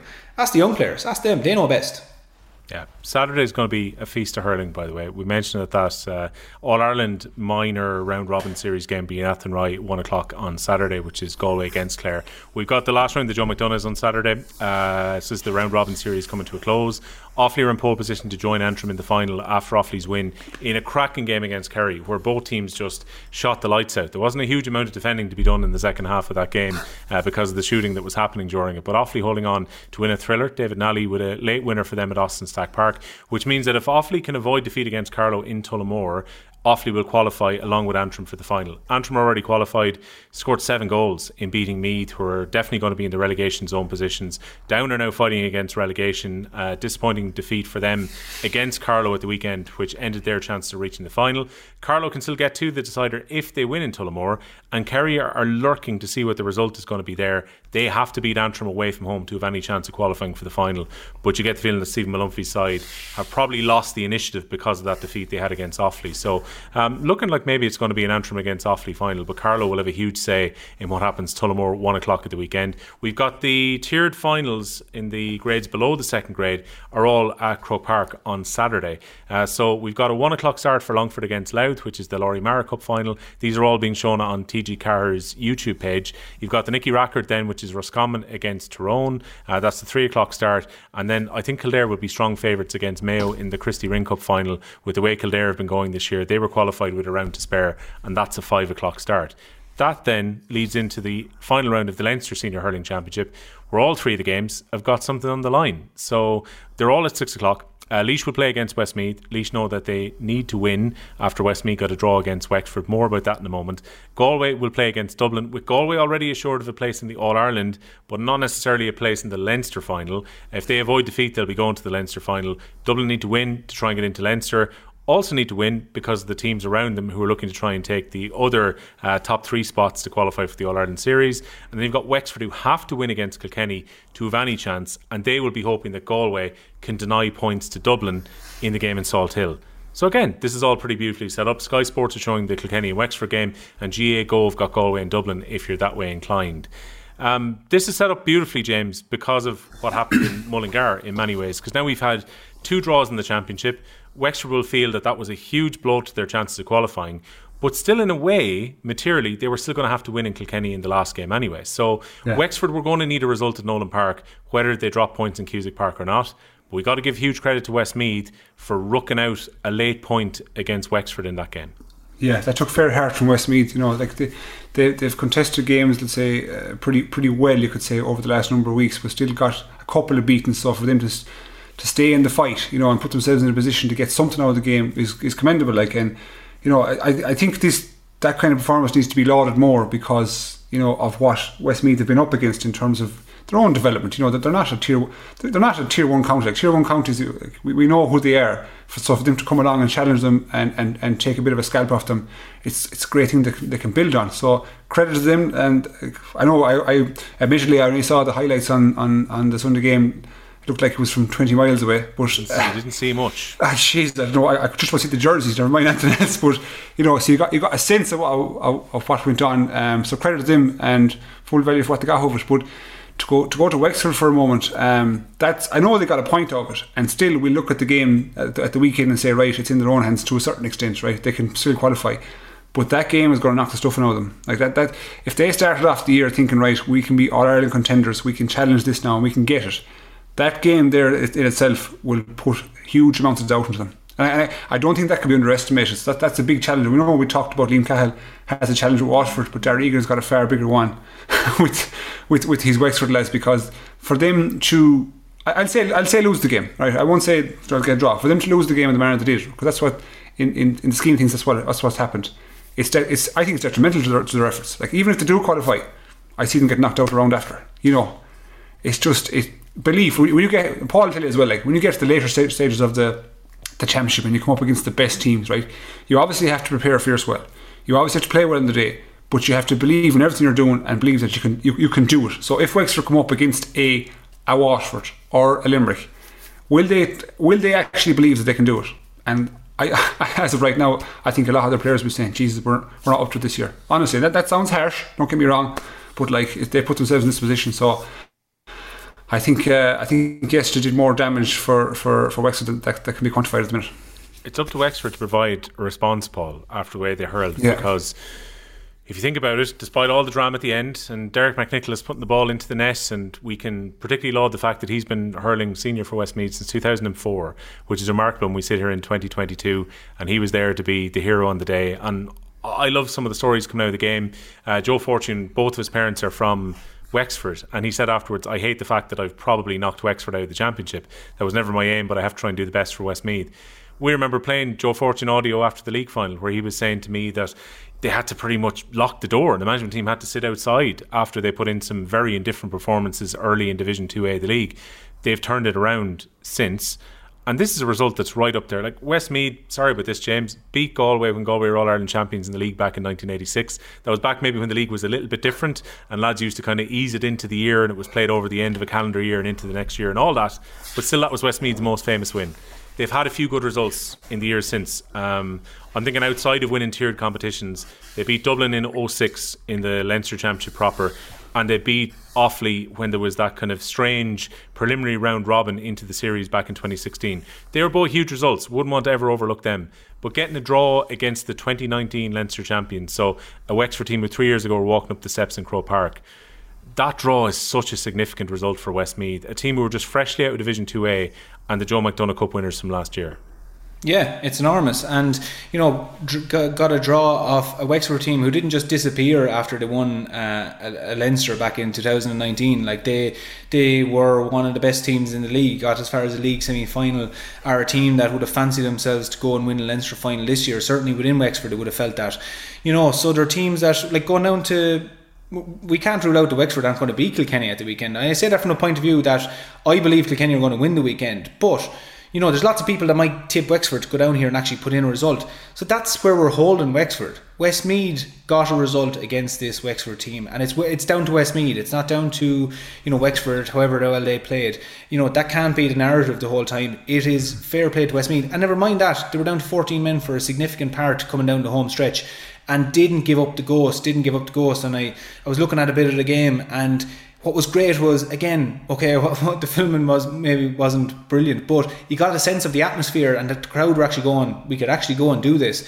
And maybe one of the ways that they just got it was just closing it out in the end and not maybe giving Wexford much of a chance to go down and get a point over the bar. But no, Westmeath, in fairness, this is a good big moment for them, and they deserve to enjoy it. I know they have business coming up now that they need to tend to, and they need to play Laois, but fair play to them, because so often people are questioning about the gaps between these teams and so on. Well, Westmeath are making the argument as to why these structures are working and why they're knocking on the door. Okay, they'll say they've work to do at underage to bring the whole thing up, but look, Westmeath beat Kilkenny at underage a few years ago, and a very significant win as well. So I think they all deserve great credit there, and the story they've had this year, it'd nearly be like they should nearly have an ESPN 30 for 30 or one of those things about it, because locking the management out of the dressing room with different things. But look, full credit to them and to the Westmeath panel and their supporters. I just think they need to enjoy this and take all the credit.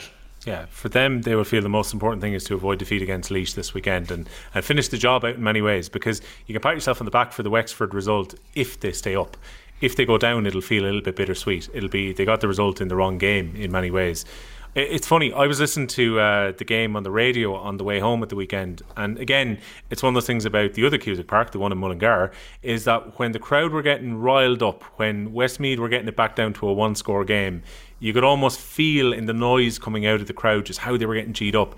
And then Joe Fortune was speaking after the game about the fact that for the first time in a long time, Westmeath supporters are coming on to get autographs from their own players, because in the previous home games that they played, everyone wanted to talk to TJ Reid after the game, and TJ come on and had a big second half for Kilkenny. This time round it was the Westmeath players who the youngsters wanted to go over to, and it's a powerful message and a really important one when it comes to development.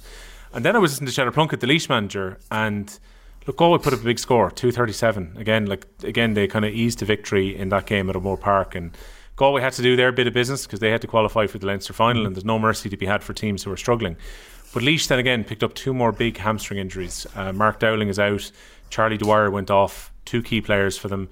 Cheddar was talking about the fact that they've no John Lennon, who's a very important player for this game against Westmeath. He reckons they're not going to have two of their Clock Ballacalla players back in Picky Marr, and I think he was saying they've got a couple of other players who are out. Podgelini's definitely out. They knew he was going to be out a little bit longer. And you just start to wonder at that point, Willie Dunphy was the other Clock Ballacalla player, thinking he was not going to be available this week.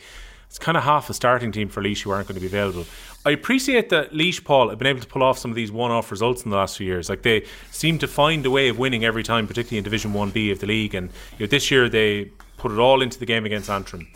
Last year, relegation playoff against Westmeath, even after Westmeath had won the Joe McDonagh, got a result in Portlaoise.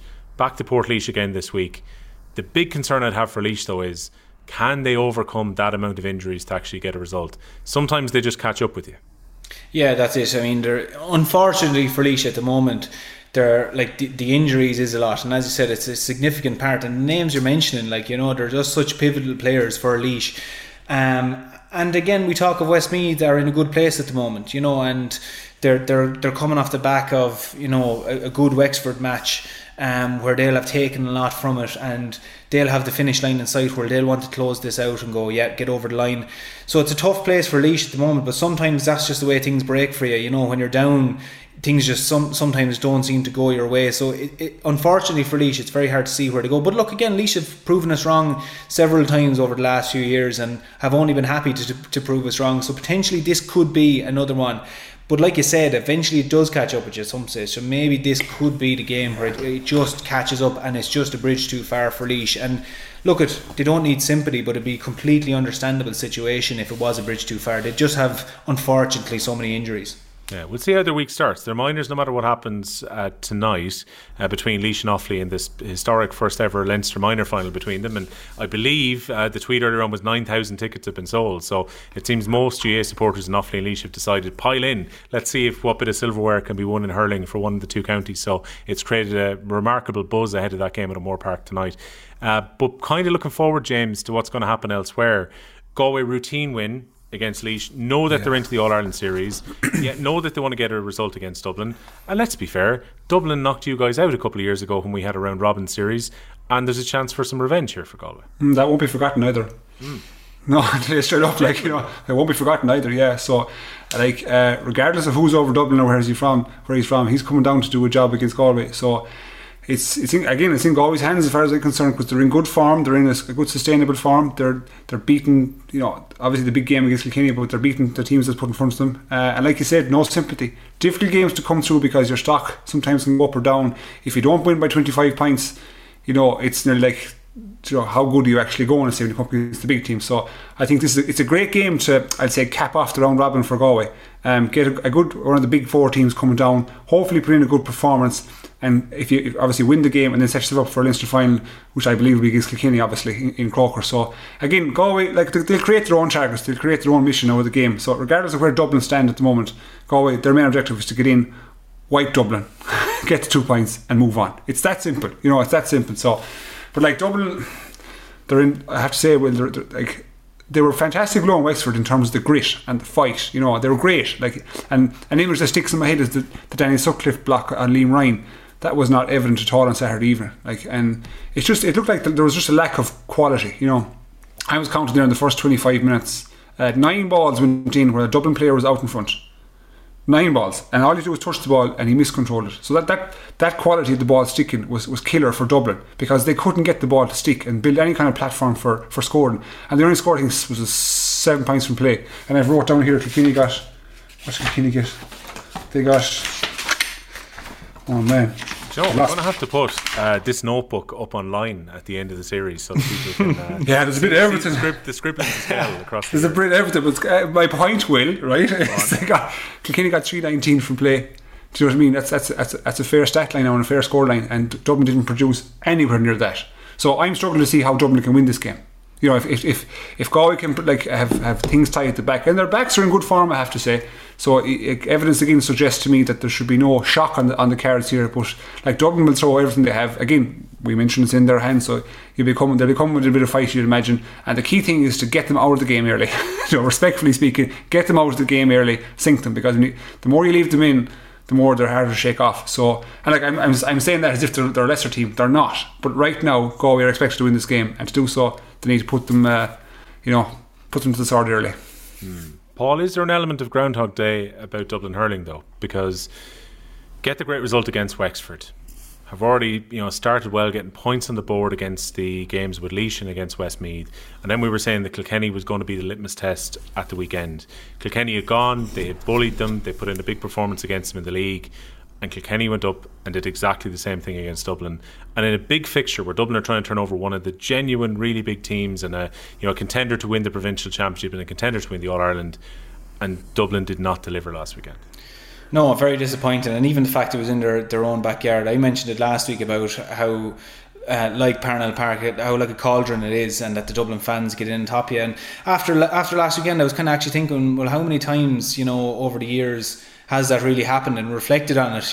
It's a long time since I've really felt that in Parnell Park, and disappointing again for Dublin. Like, I think something Dublin have to do is there a tendency to get carried away with some of their performances? They beat Wexford and Wexford Park by a point, and there was the heroics at the end of Danny Sutcliffe, and there was great defending, but there was also opportunities for Wexford to win that match. So you kind of come away from going, brilliant, we won it, but lads, heaps of room for improvement here. Because I think back to Tipperary in the league, and they bet Tipperary down in Thurles, and Tipperary lumped ball down on top of Paddy Smith, and for me what I thought was that Tipperary fed into the Dublin plan, and I think Dublin kind of thought they had the nut cracked after that night, that we have this great plan. Whereas Kilkenny just looked at it and said, lads, Paddy Smith's going to be sitting there in the D, don't give him the ball. And Kilkenny went and hammered him up in Parnell Park. So I thought Dublin might at least come at this game and go, you know what, lads, look, we don't want that happening again. You know, even if Kilkenny start up, they're going to get a goal potentially. Even if they get a bit of a lead, lads, stay at them. But they just fell away. They completely fell away.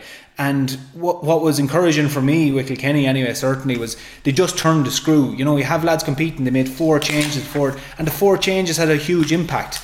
And I know, like, the lads who lost out there, you know, the Killian Buckleys and different lads and Conor Browns, like, they'll be busting to get back in the next day and competing, and that'll be the attitude that the Kilkenny lads will have. But like the likes of Cian Kenny coming on there, 4 points, the first 3 balls he got in the game, he won him and put him over the bar. Brilliant, you know, absolutely brilliant. Mossy Keoghan came in, added a bit of physicality to the full forward line as well. You know, I was marking possessions there. I had Mossy Keoghan down for about 18 or 20 possessions in the game. Like, that's the kind of stuff that Sean Finn does for Limerick, like picking up balls and working balls out. Any player who gets on about 18 balls in a game is pushing for man of the match. And I'm looking at the Kilkenny side of it. You know, we had the likes of Alan Murphy, Richie Reid, Paddy Deegan, these lads who were touching around that. And I'm looking at the Dublin side, and outside of Donald Burke or someone, there's very few lads that were even talking about those numbers. So there's your indication about where Kilkenny were at. And one thing certainly as well that I'm delighted with Kilkenny across the board is I was looking at their physicality and how they finished out the game, that there was one point that just typified Kilkenny and the attitude. Like, they were already up, I think, at this stage of double scores at Dublin and finished out beating them by double scores. But the ball for TJ went back and flicked it away, and Owen Cody got it, and they were just swarming the Dublin players. Owen Cody ran up the line and put it over in the 45.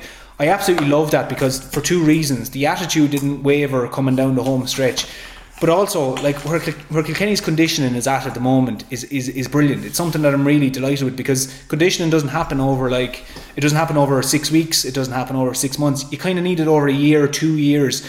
And if you want to go toe to toe with let's say Limerick, or you want to go toe to toe with Galway, or you want to go toe to toe with Clare at the moment, your conditioning has to be able to sustain 70 minutes of hard hurling.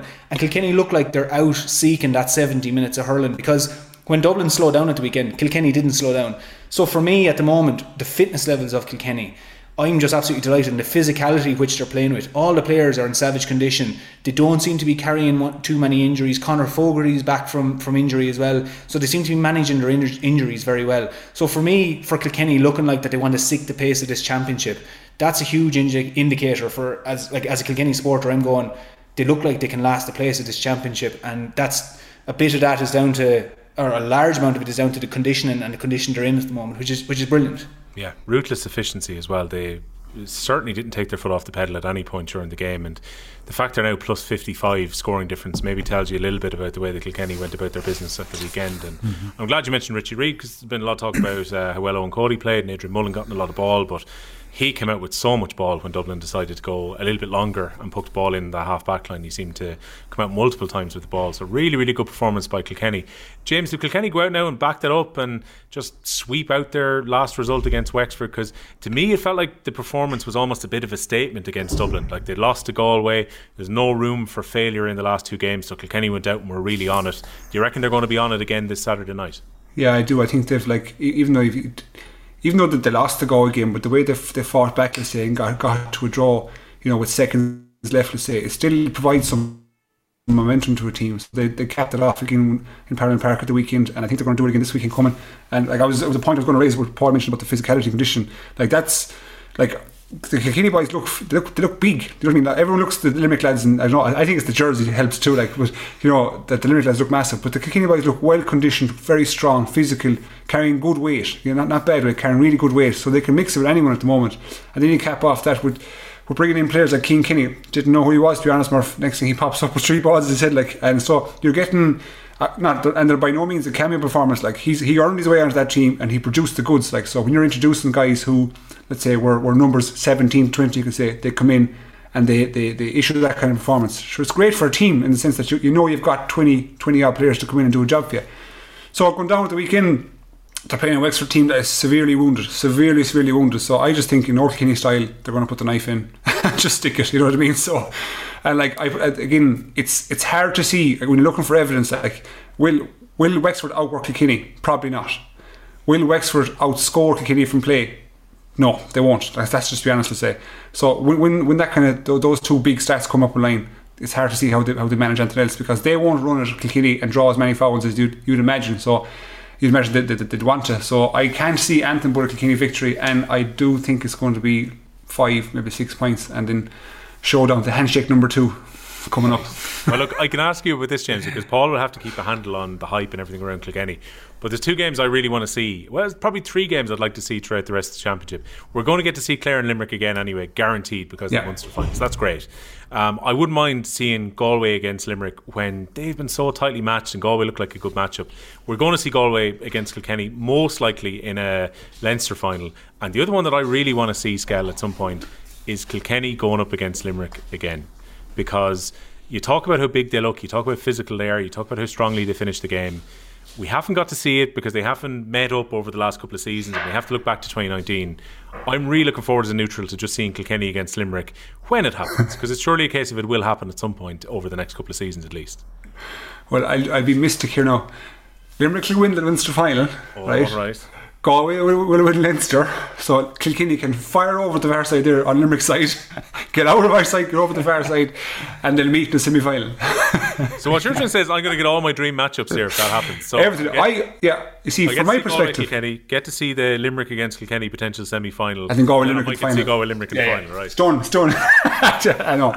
I messed when I say that, but like it's going to be a hard road for anyone to get to the final this year, because teams like there's a lot of evenly matched teams at the moment, and I'm interested to see when the round robin is taken away and you go into the more the centralised venues, how that either limits a team or enhances the performance. Like so, but I want to see Galway versus Kilkenny first. That's the first one I want to see, because I want to see Galway back it up. I want to see them produce what they did again in a centralised ground, and then that'll tell me more about where Galway are going long term. You know, and say Murphy are the same way too. Grand playing the Dublin's these things, but you want to see Galway, Kilkenny battle it out in Leinster final, and you get a true graph of where teams are at present. You know, because again, I do put value on home venues. I do. So, but when you bring into centralised ground, I'd be interested to see how things how pan out there. Yeah, like I don't think either side doesn't fear each other at this stage, and I think when you have a belief in your team, like I mean, you fully believe that, and you want to see Galway go the whole way, and I fully believe that this Kilkenny team can do the exact same thing and go and match Limerick and oust them on their day. I do believe that. So when you believe that, you don't care who you play. You don't want to go, listen, I'd rather a softer route, or I'd rather this way, or I think it would suit Galway or Kilkenny to do this or that route. Like when you have belief in a team and a panel that they're capable of doing something, you don't mind who they play. So I'm looking forward, like Kilkenny and Galway again, if they do meet, hopefully it's looking like they will. Brilliant, and it's going to be a brilliant match either way. You'll be able to walk away from it going, that's going to be a brilliant match. And likewise, if Galway play Limerick or Kilkenny play Limerick at some stage, you're just going, well, that's where they want to be. If you're playing Limerick, first of all, you're at the right end of the championship. That's going to be the bottom line. So if you're playing these teams, if we're playing Galway, most likely we're where we want to be. We're going to be in the Leinster final. If we're playing Limerick, most likely it's because we're where we want to be. We're in an All-Ireland semi-final or an All-Ireland final. So you want to play these teams. So this crack of, we'd rather play a Dublin or something and build up the confidence. No, you're not going to win anything that way. You want to play the best teams who are on the crest of a wave really at the time. So I can't wait for hopefully a Kilkenny-Galway Leinster final. Skehill, one last question for you, because I sent you the clip last Tuesday. Joe Canning, your former teammate, was on with Joe Malloy on Off the Ball last Tuesday night. Big interview. I think it had been recorded the weekend before, because he's doing the GA tours at the moment around Croke Park and had been promoting that. He spoke about kind of his time between Anthony Cunningham's time in charge and Micheál Donoghue coming in, and the conversation kind of like delicately moved towards Joe brought him down the line of, there's been all this pressure on you, and we spoke at this only a couple of weeks ago, that Joe Canning was in the spotlight from the minute that he came onto the Galway senior panel. And what I thought was quite interesting, and I want to get your view as a former teammate of his, where he said he often wondered what the impact of his almost like celebrity or the pressure that was upon him had on the rest of the panel. And he said sometimes when you guys won as a group, that it may well have affected you, and some of the players may even have resented him a little bit because it was about the Joe show as opposed to what the team achieved collectively. Was that ever a feeling with you or among the camp when Joe was playing, or what did you make of Joe's comments? Like I'll speak for how I felt. You know, I'm not going to speak for anybody else, I say, but I never felt that at all. Like, you know, I was delighted to have the man on my team, and I said 7-8 months ago, or more even, when he retired on Off the Ball AM, that like an awful lot of the stuff that I've won, is with him and because of him. Like, so I'm delighted to have the man on my team. I'd rather have him than not have him, put it that way to you. And then when we lost, like, again, I've often said publicly, we didn't help him as much as we probably should have. You know what I mean? Either through maybe bad performance, didn't show up, etc. There's a multitude of reasons, right? So I never would have attributed blame to him whatsoever. Like, I actually would have thought that maybe if we lost it, I was letting him down. Do you know what I mean? Because his standards are I may have perceived them to be higher. So I won't say I disagree with what he said, because no, he shouldn't put that burden on himself, because that's not the way it panned out, and that's not the way like I felt, or an awful lot of the senior players felt, and even like the younger lads were in awe of him. Like, so he's a great boy to have around the place, in terms of for youth development. So that he shouldn't carry that forward himself. I can tell you here categorically that we were delighted to have him, and when we got bit, there was certainly no blame attributed to him. Was there any feeling that when Micheál Donoghue came in that there was a clear out? Because that's something else that he brought up that I thought was quite interesting, about maybe 30 seconds, 40 seconds after that. And if you can watch the full interview on YouTube, I thought Joe was very raw and very honest about his own feelings. But he kind of got this feeling that like Micheál Donoghue came in, maybe removed some of the players and had kind of soothed some of the issues after Anthony had been removed.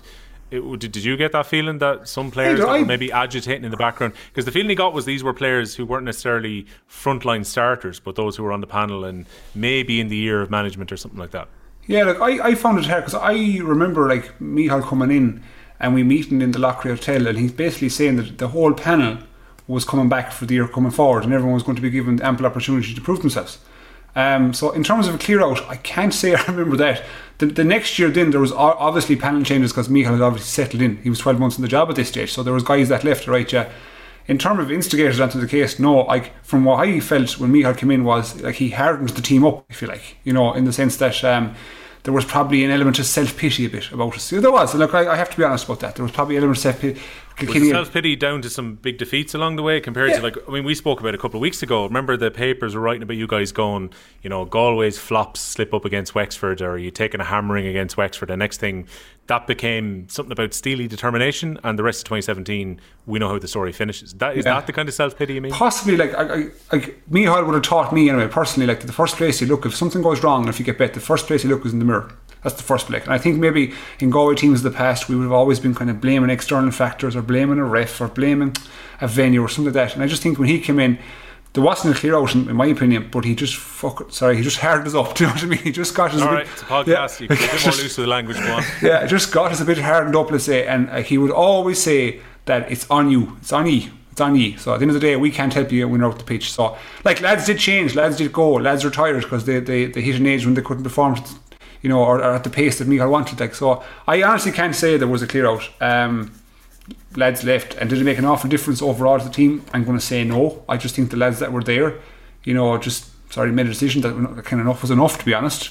And we knew we were good enough to win it. Like collectively, like when you look around the room, it's easy point at Joe and point at the Pádraig Mannions, the Cotton Mannions, their class. But when you look at the guys who were on the bench, the Jason Flynn's, the Niall Burks, these lads, they said, geez, yeah, we've got cover here. Like, we've got a good squad. Like, we've got what Waterford do you think have now? Do you know what I mean? Like, and then obviously that's going the way it's going. So like I just think that an awful lot of factors helped us win. Do you know what I mean? And I just think the first place was where it started, was where Micheál said, harden up boys and get on with it. Simple as that. Right, well, I'll tell you on a final note, what I find most interesting about that then is that this is something that was definitely in Joe Canning's head, because he had to think about this all the way through. So even if maybe he hadn't sat down and had conversations, because he used the word of vibe, that he got a vibe within the dressing room that maybe some people within the panel didn't particularly like, that he was talking about Shefflin in 2012, and that maybe there was some feeling that Joe was to blame and he was talking a bit too much back in 2012. You might not have felt that, but obviously he felt it in his head at some point, James. Yeah, like, and I played 20 years with the guy, more, let's say, right? And like, even probably 13 or 14 years as a senior, and the vibe is one thing, but like, if it's a vibe, talk about it. Do you know what I mean? Have a chat, let's say. Air it out, let's say, with some of your closest teammates and see where it goes. Because if it's inside and it's effective, it's in your mind, it's obviously impacting you. Whether it's 20% impacting you or 1%, it's impacting you in some way, shape or form. So just kind of to eradicate that, open up about it, have a chat about it, settled. So, but that never happened. Like, I never had a chat with him. Do you know what I mean? Like, it'll be hard for me, to probably, how do I say, initiate that conversation, because I'm not getting the vibe. Do you know what I mean? In my head, right, he was fantastic, he was brilliant, and he was our main guy, and we needed him. And like, I always thought he was on form. So how do I bring that to his attention? It has to be the other way around. Yeah, conversations that weren't had. Maybe look, 5-year anniversary is coming up in 2017. You can all have a pint and sit down and have a chat with it and keep it all off air, and maybe be an interesting chat between you. Lads, I'd like to go to the Leinster Minor Hurling Finals, so we'll wrap that up as episode 13. It'll be up as a podcast for anyone who's listening Monday evening, as we're talking at the moment, and Tuesday evening we'll get the stream up. I was a little bit tardy with the video last week. Blame the football pod. They recorded in New York, which meant that I ended up editing that. I edited Golf Weekly last week. I ended up doing every podcast but our own video before I got our own up, I think, on Thursday evening. So it'll be up a bit earlier. It'll be Tuesday night this week. Lads, great stuff as always. Looking forward to the last weekend of the round robin at the provincials this weekend.